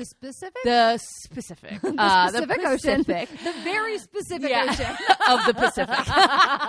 Specifically, the Pacific Ocean. So they're basically like tuning in, and it's like, great songs from my country, and you know, people who speak English, and then they're just being taunted and teased and being told like Japan's winning the war, don't forget, which like sometimes wasn't true. Like they're like breaking their spirit. Yeah, like the pop music would lure them in. And then they'd hear these really upsetting messages. Guys, it's B2K. And then it's like, Nazi! Yeah, exactly. Like, At least that was what was supposed to be happening. So the program 0 Hour was run by a prisoner of war from Australia, a man named Major Charles Cousins. They had captured him in Singapore, and since he had been a broadcaster back home in Australia before the war, they put him in charge. How come so many Australian people have words as last names? Don't know. I'm thinking of Paul Onions. He helped catch a serial killer in Australia. Paul Onions. Major Cousins. But what the Japanese didn't know was that Major Cousins decided to flip this propaganda program and use it to send good messages and hope to the troops and their families. Oh my gosh. As an example, Cousins went to, the Japanese officials and was like, ooh, what would really stick it to the men is if we just read all the names of all the men that you've killed. And they were like, yeah, we love that. But really, he was reading the names so people could know what the fuck happened to their buddies and their families. Like, he was like, this is the only way to get this information to them. Right. So, otherwise, it's their MIA. Exactly. That's terrifying. That's even worse to not know. Yeah. I think personally. Absolutely. I've never had to deal with that experience, so I don't know for sure. And then he figured maybe we could use sarcasm and make the whole program more of a comedy show. And, it might actually lift the spirits of the GIs. And the Japanese, soldiers who were censoring the program wouldn't be able to tell because sarcasm is not easily translatable. It's like when you're trying to write something sarcastic, it just doesn't sound that way. Well, it's very slangy. Yeah. Which is difficult. Yeah. To learn or to do. Yeah.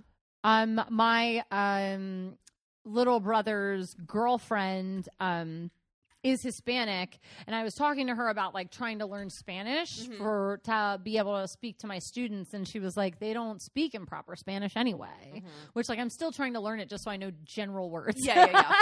But they, you know what I mean? They speak in slang the majority of the time. Yeah. So, and that's how sarcasm is slang. Yeah, it totally is. It's like the way you say a specific word. Yeah. And when Cousins met Eva, he thought she would be perfect for this mission. So he basically told her, like, you know, I know you're on our side because I was actually in the POW camp that you had brought food to. So he like knew that she was like good. And he told her, like, he was like, since you're not military personnel, like, you can't be court-martialed for anything that you do on this show. And he also said, and also, like, I'll back you up. Like, I know what we're doing. And he goes, also, we will never, ever make you say anything bad about the U.S. or anything that could get you in any trouble. So she said, okay. You know, also he said, I just really like your voice. So she said, okay. And he made her a DJ on the radio program, and she took the DJ name of Orphan Ann. Stop. Which again, DJ Orphan Ann. which again was kind of clever because wait, is that her street name? Yeah, it's her street name. The Japanese took it as like her taunting them because she'd be like, ooh, my fellow orphans, like, you know, being like, your parents back home don't want you anymore. Like, you're an orphan, like, you're lost in the world. But really, she was like, this is a cultural touchstone that, like, they will understand. You know, it's like they're going to feel comforted by, like, oh, it's Orphan Ann, like the little girl from the comics. Like the yes. sun will come out tomorrow. I don't know if that song was here at this Not point. in the She was just a comic book. No, but no. Certainly not. But she would get on the radio and she would announce the songs and say things like, all right, kids, now here comes Bing Crosby with Moonlight Becomes You, brought to you by your number one enemy, Orphan Ann. Don't forget, I hate you. And like, she would make it so absurdly comical that it would be like, she's being funny. But to the Japanese listening, they're like, yeah, she's saying, I'm your number one enemy. Like, I hate you. She's just so good at it. And she just tried her best to make it fun and light, even though the situation was absolutely dire. But she got through it because she really thought she was helping the troops. You know, she's like, no, like, I'm here for them. Like, and meanwhile, she's stuck she has no idea whether it's actually working. She has no idea who's listening to this, but she's like, if I can bring some like fun and levity and some good old fashioned American pop music to their ears right now, like, I am all for it. It's the little joys in life. It is.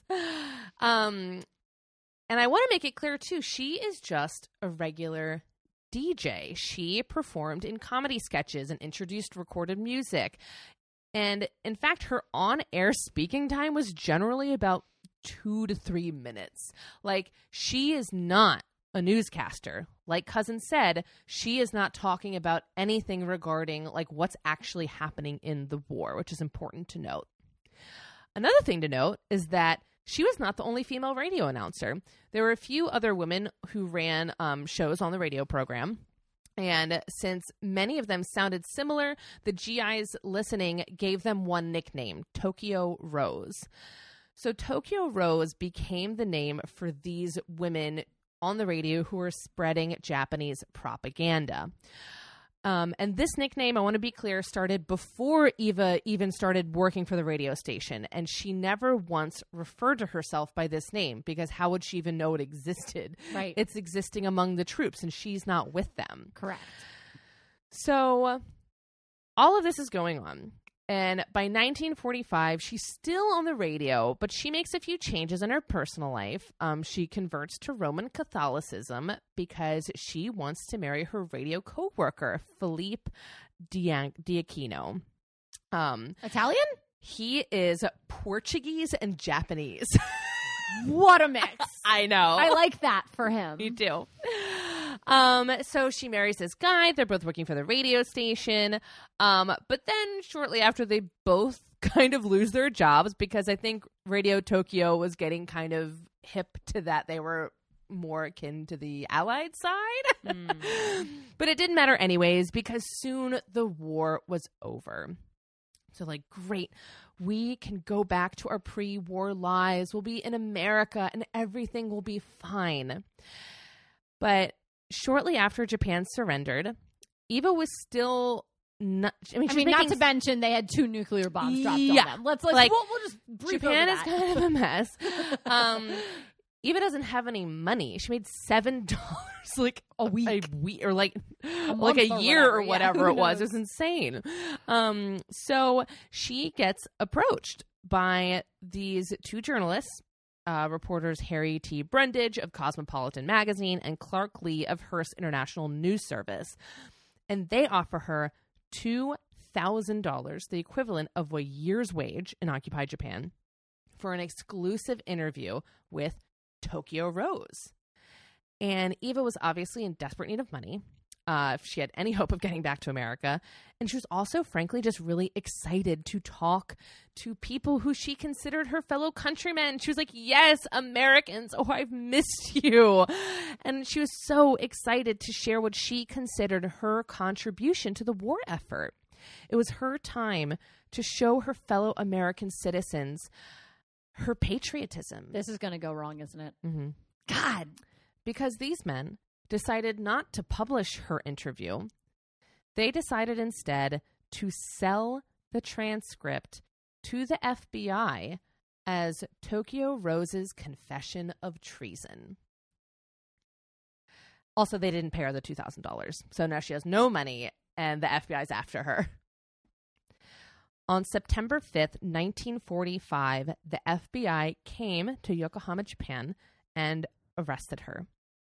She sits in jail for a year while the FBI investigates these claims. They interview her coworkers, they listen to recordings of her radio program, and they talk to the GIs who actually listened to her, who were stationed over there. And they conclude the evidence then known did not merit prosecution, so she was released, no charges brought. There was no proof that she had done anything treasonous. So again, she's like, awesome. Been in jail for a year. It's time. I can get back to the U.S. just in time to have my baby on American soil, because as soon as she was released, she became pregnant with her first child. And she's so excited. She goes, not only am I going to be back there, but I'm going to have an American baby. She's so excited. With Philippe? Mm-hmm. Yeah. So she just wants to go home. But when she applies to come home, there are a few people who get wind of this and don't want her coming back to the U.S. Gossip columnist Walter Winchell, for some reason, decides that even though she has been cleared by the FBI, he just doesn't think that she should be allowed in the U.S. He's like, she's a traitor. She is a traitor. No, thank you. She is the Tokyo Rose. We can't just let this awful woman come back into the U.S. and like subvert us from the inside out. And he actively lobbies against her re-entry and says that she is behind all of the Japanese propaganda that was coming out of Japan during the war. She is a traitor to the U.S. and she hates American soldiers everywhere. How can people think that women can simultaneously do nothing and then do also everything? ruin America? I don't understand. And also ruin America. I don't understand it. It makes no sense. So he's writing all these terrible articles about her. And another thing that was happening was that papers started to really define the Tokyo Rose brand. That they're trying to cement this idea in people's minds. That to villainize Asian women? Yes. Oh my God. Racist cartoons started to fill papers, and they'd been, obviously racist cartoons had been in the whole war. Oh my God. Yeah. But these ones were depicting an evil Japanese seductress who was on the hunt for poor American soldiers to seduce them and then harm them. Tokyo Rose was suddenly one woman who encompassed all of the over-sexualized negative stereotypes that have plagued Asian women for years. And now they had a real person to fully represent this racist stereotype, Eva. She was, yet again, denied entry into the U.S. She's stuck in Japan. Her baby is born. And to make matters worse, the child was stillborn. So she loses the baby.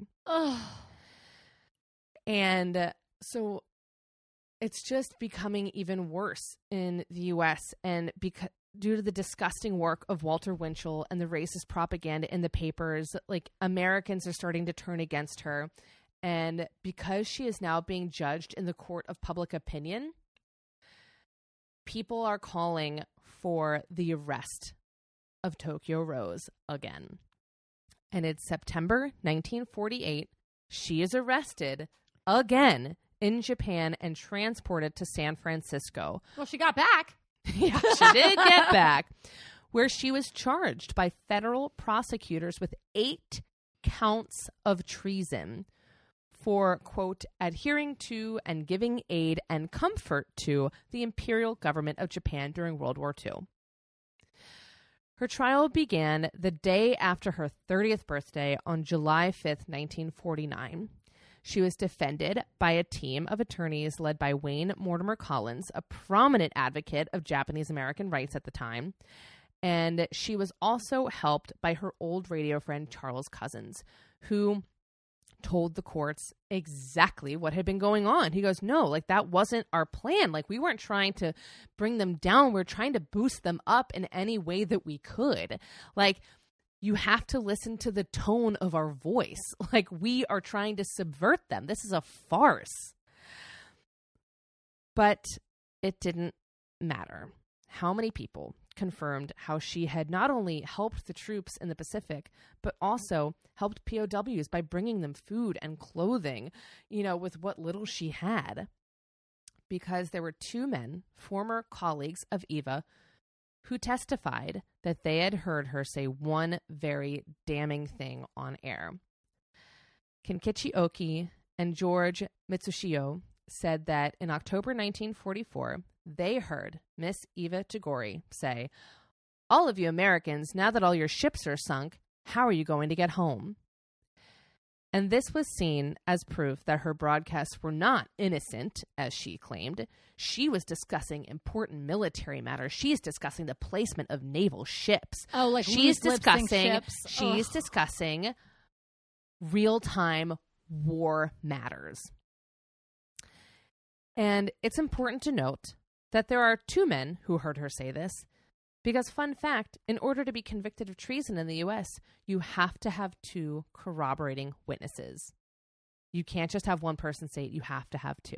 So they had the minimum. The jury deliberated for a very long time, and they came back as a hung jury twice. Wow. They could not make a decision. Well, I mean, at least that's enough people saying, like, I don't think she did it. And when they came back out the second time to tell the judge about their predicament, he told them, you get back in there and you come back with a verdict. And the tone was, and you know what that verdict needs to be. So she was found guilty. Wait, because tone matters? Yeah, because tone matters.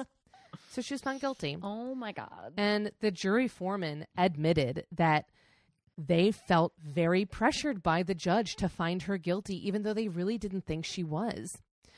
And this pressure from the judge was probably coming because he had lost his son in the war when he was fighting in the Pacific against the Japanese. So he is not the most unbiased person. So conflict of interest? Mm-hmm. Right. That's a thing. Another fun fact, this is like the lengthiest and most expensive trial in California up to this date. Oh, my gosh. It was long and expensive. And also the judge kept reminding them about how long they had been there and how expensive it was. And he goes, you don't want to waste like taxpayer dollars to defend this like treasonous woman. It's like, actually I do. And it's like, that's like what America is. Yeah. We defend treasonous people. That's our whole thing. So she was found guilty, but only on one count. The 8th and final count of treason, which was speaking into a microphone concerning the loss of ships. The jury was hoping that if it was just this one, the judge might give her a lighter sentence, maybe even time served, since at this point she had already served 3 years of jail time waiting for investigations and trials.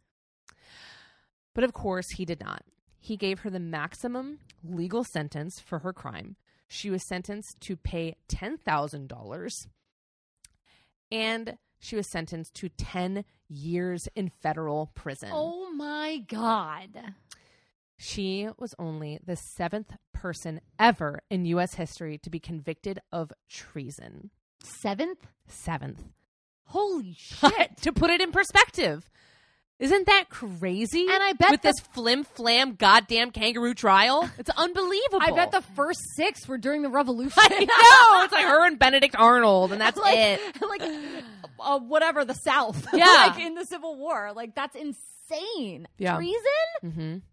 Yeah. Oh my gosh. She was sent to the Federal Reformatory for Women in Alderson, West Virginia. Yes, the same famous prison where people such as Billie Holiday, Squeaky Fromm, and Martha Stewart have served time. Oh my gosh, how fun. She spent... What a legacy. I know. Legacy of prison time. She spent the next 6 years and 2 months there, getting out early for good behavior. Jesus.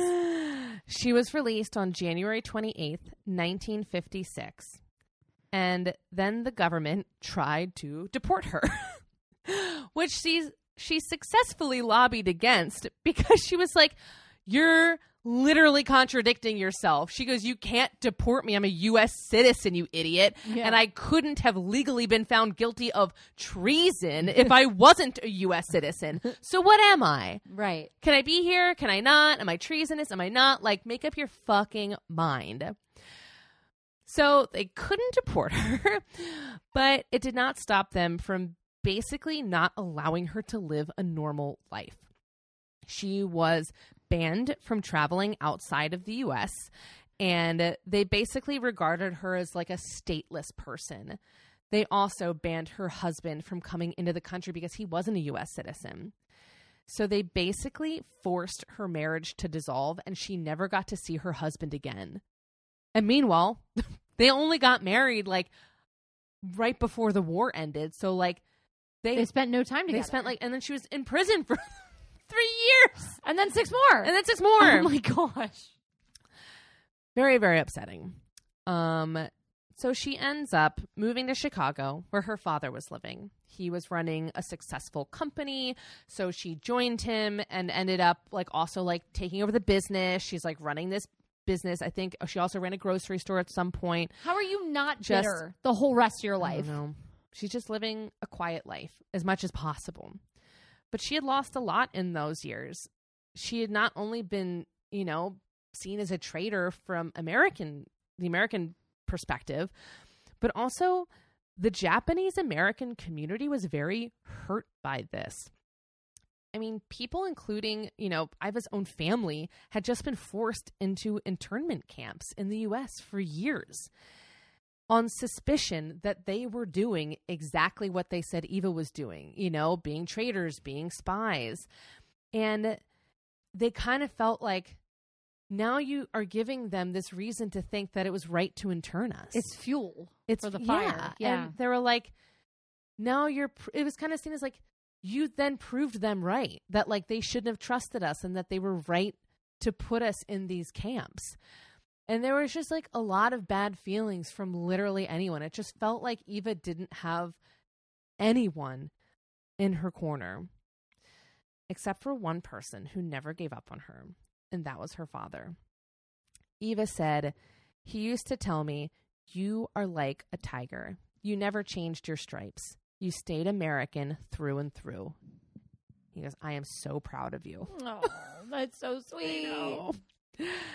And that was the thing that bothered her the most. She was like, I can deal with the jail time, whatever, but I can't deal with the idea that people, especially American soldiers, think that I'm a traitor who hates America and hates them. She's like, that's just not me. And I hate that that is my legacy now. Right. When I thought I was doing everything I could to help them. But then in the 1970s, a reporter named Ron Yates became interested in her story. He just felt like things weren't adding up. So he went to Japan and he tracked down the 2 men that had provided the damning evidence in her trial. And it didn't take long for their story to fall apart. They admitted that they had lied on the stand and perjured themselves. Ooh. They said the FBI and the U.S. Occupation Police had coached them for over 2 months about what they were to say on the stand and how they were supposed to keep their story straight.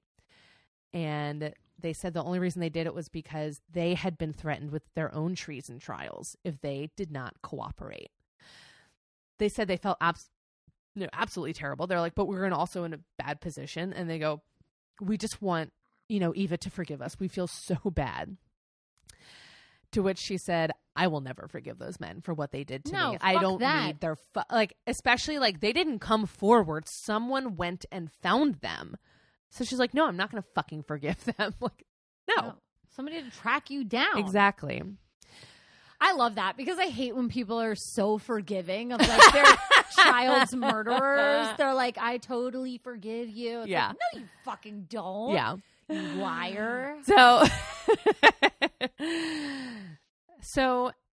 the story comes out in 1976 and people are shocked at the miscarriage of justice, which is like, come on, guys. We've been through this already in America. Does anybody in the FBI fucking go to prison? Did we get anybody at all? So people are just floored that this happened, and they're so upset. So on January 19th, the day after this airs, in 1977, President Gerald Ford pardoned Eva on his last day in office.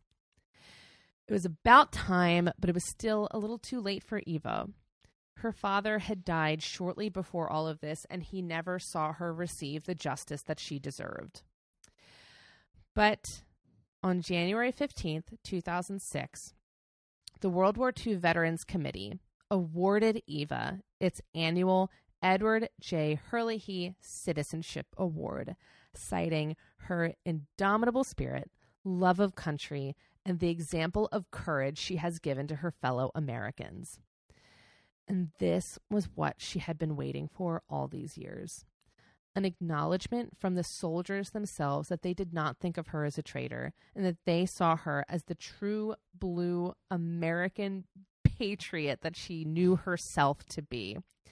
She became very emotional during the ceremony and said, "Thank you. This is the most memorable day of my life."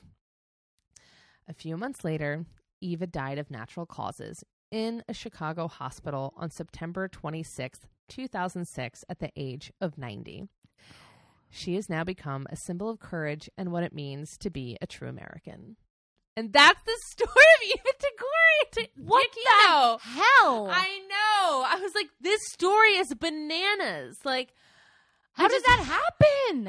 I mean, racism. Yeah, racism, misogyny, I feel like a lot of people really are like, Japanese internment camps, but there was so much more hate and racism going towards especially just specifically Japanese Americans after the war. And this is such a concrete example of it that she could be framed for the top crime in the land, and she didn't do it. And it sucks too because it's such a miscarriage of justice, especially when you consider the fact that the FBI had already cleared her. Yeah. They knew she was innocent, and they did it anyway. And you can't tell me Walter Winchell wasn't fucking racist against Japanese people, and that's why he did that. Of course. Ridiculous. Of course. So anyways. My God. Let's talk about these two together. In a little segment we like to call Just the Two of Us. Okay. I feel like we need to start with the fact that they grew up two all-American girls. Yeah. Very much so. The Southern Belle and the California Surfer Girl, you know what I mean? It just, it was the two coasts. Yeah. I just feel like they were very typical for their time, their era. They were just here to live their best lives. And I feel like they were thwarted in their missions. Oh, yeah. Oh, yeah. Not to mention, I think both of them spent a lot of time behind walls in those said countries. Yes. So I felt like their whole story was taking place while their amazing contributions were being locked in. Yes. I totally agree. And I feel like it's because they're both in kind of abusive relationships, Zelda and Scott, and Eva and the United States. The FBI. Just this horrible thing of I want you to want me. And they're like, no, I'm just going to ruin your fucking life. And I don't know. They just are in like these really kind of messed up relationships, and it's so sad to see. It is. And it seemed to me like they both, regardless of situation, kept trying to find new avenues. Yeah. It was like, okay, I will be on the microphone for this radio. I will be center stage at this party. Yeah. But also when people tear me down, I'm going to persevere and like keep going. Yeah. Because frankly, both of them, people only listened to when it was convenient for them. I mean, I'm thinking about everyone's listening to Eva on the radio, but in her trial, no one is listening to what she has to say or what other people have to say about her. It's just like all of a sudden it doesn't matter. And, like Scott's listening to Zeldin, putting what she's literally saying into his books. But then when she's talking about her issues and what's actually going on in her fucking brain, it's like, nope, don't have time for that. It's like, you're not saying the thing that is putting you into the box that I want you to be in. So I'm not going to listen. Right. Oh, God. The problem is that for their lives, they were being misconstrued. Yeah. And I liked when you brought up the point about her legacy, because I think that's the thing that also plagued Zelda. Oh, yeah. That she knew that her legacy would never be her own, but tied in her husband's legacy. And she never got to see her legacy be her own. No, I mean, thankfully, Eva got that in the last couple months of her life. Right. But it's not the same. And it's true. It's being not only misunderstood by people and the public, but it's being villainized. Like, I think a lot of diehard F. Scott Fitzgerald fans, like for a very, really long time, were like, he could have written so much more if she hadn't been holding him back. There are people are going to send me hate mail for Probably. this episode. Yeah. Because, I mean, like I said, that's why I said it early on. Like, yeah. He's a genius of a man, but there are a lot of genius men that were fucking assholes. Yeah, and America's a great country. America's a great country, but it's also so fucked up. And, like, you can't just only pay attention to one aspect of it. Oh, yeah. You know? I liked that they were both in gossip newspapers. Yes. Like, let's talk about this girl.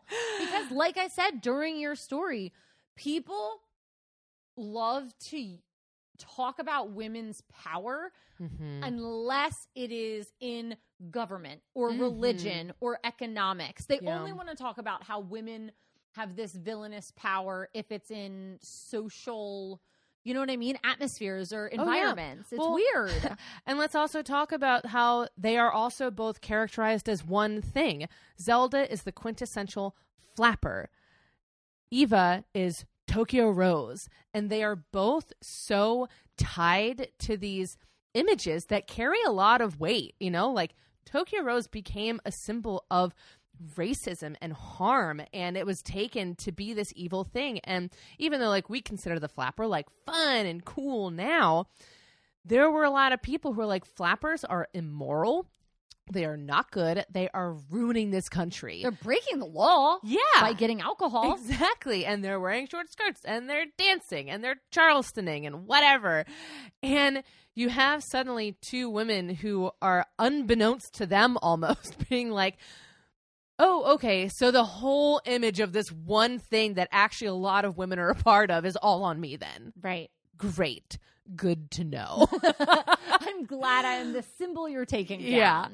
It's funny because I think a lot about the Hunger Games book Catching Fire, where propaganda is so important. Yeah. And I think it worked for both of them positively in the early parts of their lives, where it's like, I am going to be this voice of satire on the radio. Yeah. I am going to be this woman that writes cute, quippy articles in the newspaper. And then as soon as they weren't needed before, which you kind of alluded to this point already, as soon as they weren't needed, people were like, okay, we're done with you. Yep. Shut your mouth. And I think that there are two very crucial moments in both of their lives that are shockingly similar. We have Zelda's initial diagnosis when she was sent to the sanatorium, and they're like, no, she's not crazy. She's just in an abusive relationship. Right. And we have Eva's initial FBI finding that she was not guilty. They're like, no, there's no proof of this. and you have the abusive figure in their life finding a way to get the diagnosis or the conviction that they want. And I think this is such a great point because there's a show, Crazy Ex-Girlfriend, which a lot of people didn't like the name. They're like, oh, that's so mean to women. I hate that. And like Rachel Bloom was like, no, it's meant to be like a satire on how the people always say like, oh yeah, my crazy ex-girlfriend. It's like, yeah, but what negative behavior were you participating in that made her act out or like whatever? Like, it's such clickbait to be like, I hate that show. It's like, have you watched it though? Yeah. Right. And like, it's like, no, you're just retooling the story and you're retooling what happened until it fits your narrative. And that's what happened to both of them. Oh, yeah. And I found the similarity between that just like shocking. And the fact that it resulted them both, them both, like we kind of talked about at the beginning, being in and out of a jail or a sanatorium, which is a different kind of jail at this point. At this point, like sanatoriums were not pleasant to be in. No. And it wasn't by choice. No. I don't know. I think maybe the last thing is like a shout out to decent fathers. Yeah. Because like both of their dads did like make it towards close to the end of their lives and died pretty shortly before their daughters did. And I think it seems to me that, I mean, Zelda's dad wasn't the greatest person. It seems like Eva's was. Yeah. But either way, it's like their dads really did believe in them and were willing to be like, you aren't guilty and you shouldn't be with that man. You deserve better. Right. You deserve better than what you've been given. Thank God there was at least one person in their lives that told them that. Right. When the whole world was basically saying, you don't even deserve to be here anymore. Mm-hmm. We don't want you. My goodness. Oh my God. Amazing. Amazing. We're such talented podcasters, honestly. Oh, all right. Well, now that we're near the end, Allie, who would you like to toast this evening? I want to toast to women and men and non-binary people who are just surviving in toxic partnerships. Oh, God, yes. Because it is hard to get out of. It's so hard. Cheers to you. I'm going to toast people who don't change their stripes. Sometimes changing is necessary and it's beautiful when you're evolving, but I just feel like Eva had this really strong personal strength and that was her stripe. And I think that it's written as like, oh, she's like American to the core. And it's like, yeah, she is, but like, she's American in the way that we all want to be American and like the way we want to be a Gryffindor. It's like, I want to be courageous. I want to be strong. And she was that. And she never backed down and she never let anyone tell her that she wasn't exactly who she said she was. So cheers to her. Cheers. All right. Allie, what are you enjoying in pop culture this week? Okay. So hear me out. Okay. Everybody knows we're in phase 4 of the Marvel universe right now. I thought you were going to say phase 4 of the lockdown. Oh, my God. Jesus. Also that. Okay. I did not know there was phases to this universe. Phase 4 is after Endgame. Oh, okay. All of the TV shows and movies after Endgame. And there's 1, 2, 3 up to then. Okay, so the most recent movies that came out, well, Thor and Doctor Strange are coming out this year, but the most recent movies that come out are the newest Spider-Man, which I'm not talking about, and then the Eternals and the Ten Rings one, Shang-Chi and the Ten Rings, yes. which Awkwafina's in that, and it's great, and it's on Disney+, totally worth it. But I'm going to talk about the Eternals. Okay. It looked good.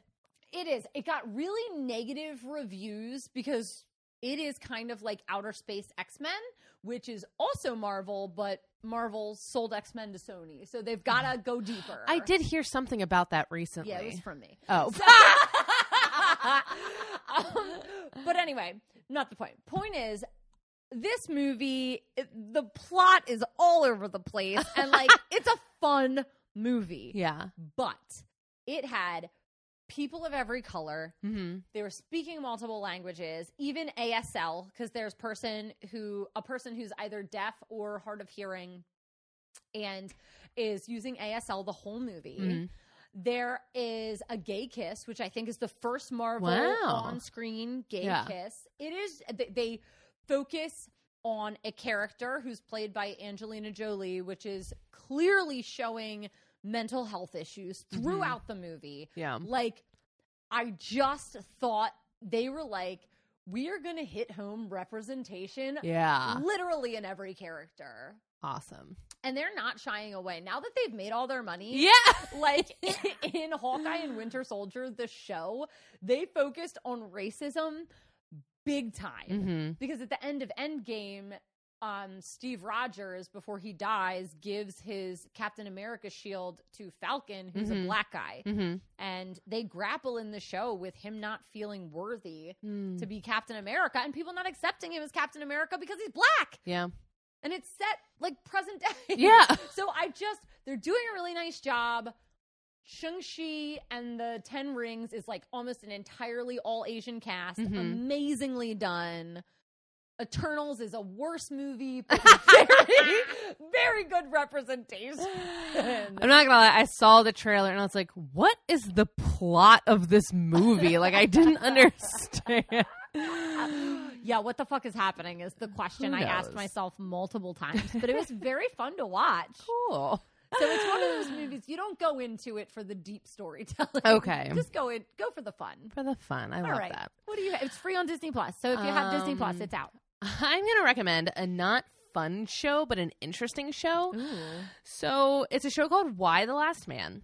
It is based off of a comic book series that fiance read. Love comic books. And so I would probably recommend both because he said the comic book series is really fucking good. Okay. So basically the plot of this comic book turned TV show is that there is a virus or something. We don't really know what the hell it is. Okay. But all of the men in the world die suddenly, like in the same like moment, except for one. Ooh. His name is Yurig. So why the last man? And also like Y chromosomes, what the hell ever. Great connections. Great connections. Lots of cool imagery with the Ys. But it's basically him and his male pet monkey. And the thing that gets interesting about the show is that his mother, who is a politician, is the next highest ranking person. So she becomes the president.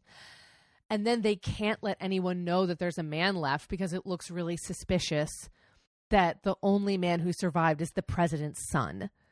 So it's like a post-apocalyptic, crazy world with only women. But it's also interesting because there are trans men in the world who are seeking out testosterone because everything gets raided and like nobody has any food or any supplies. And so it's interesting that like they also are represented. Like one of the main characters is a trans man who is like, you know, goes into this like Amazonian women tribe and they're like, we hate men. And he goes, okay, like, you know, and it's like, I can't help you with that. I can't help you with that. Like, and he's like, I promise I'm not here to like assault you. I'm just trying to get food. Like, but it's really interesting. It's dark. It's upsetting. It's sci-fi, which I normally stay clear from. Katie only likes real murders. I don't only like real murders. But yeah, it's an interesting show. I really did enjoy it. So, yeah, so I think it's like 10 episodes or something. And it's cool. So read that or do that or read the comic books. But it's, yeah, cool concept.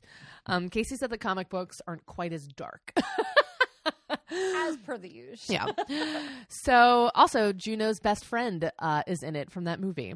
The girl who plays No, the girl who plays her best friend with like the blonde curly hair. Michael Cera is our friend, not Michael Cera. You're talking about Michael Cera, yeah. Not Mike Cera. No need to look up Mike Cera. So anyways, similar personality though.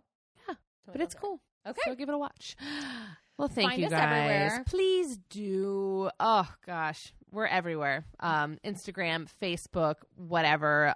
Email us with your requests. We will get to them at some point. I promise. Hey, I actually reformatted the request list. Ah, perfect. I went through and I tried to delete all the ones we've done, but we have so many episodes at this point that I forget. Sometimes I'm like, did we do that? Like, okay, I was looking at Stephanie St. Clair's name for like a half an hour. I was staring at my computer and I'm like, did I? Because also, guys, we're actually drunk. Yeah, sometimes so I literally like, forget whole episodes. If I didn't do the research, yeah, then and you told me, then I'm like, Nope. I can't. No idea. Yeah. Annie Oakley, no idea if we've covered her yet. We have not. Okay, good. But anyways, I don't know. But anyways, so yeah, let us know. But really the main thing we want you to do is rate and review us on Apple Podcasts. That would mean the world to us. Yeah, because like it's been a while. It's been a while. So let us know. We love you. And never forget that well-behaved women Know their ring size. Oh, God, yeah, they do. I'm flying blind. Me too. I'm like, let me try it on. Yeah. And they rarely make history. So, goodbye. Goodbye.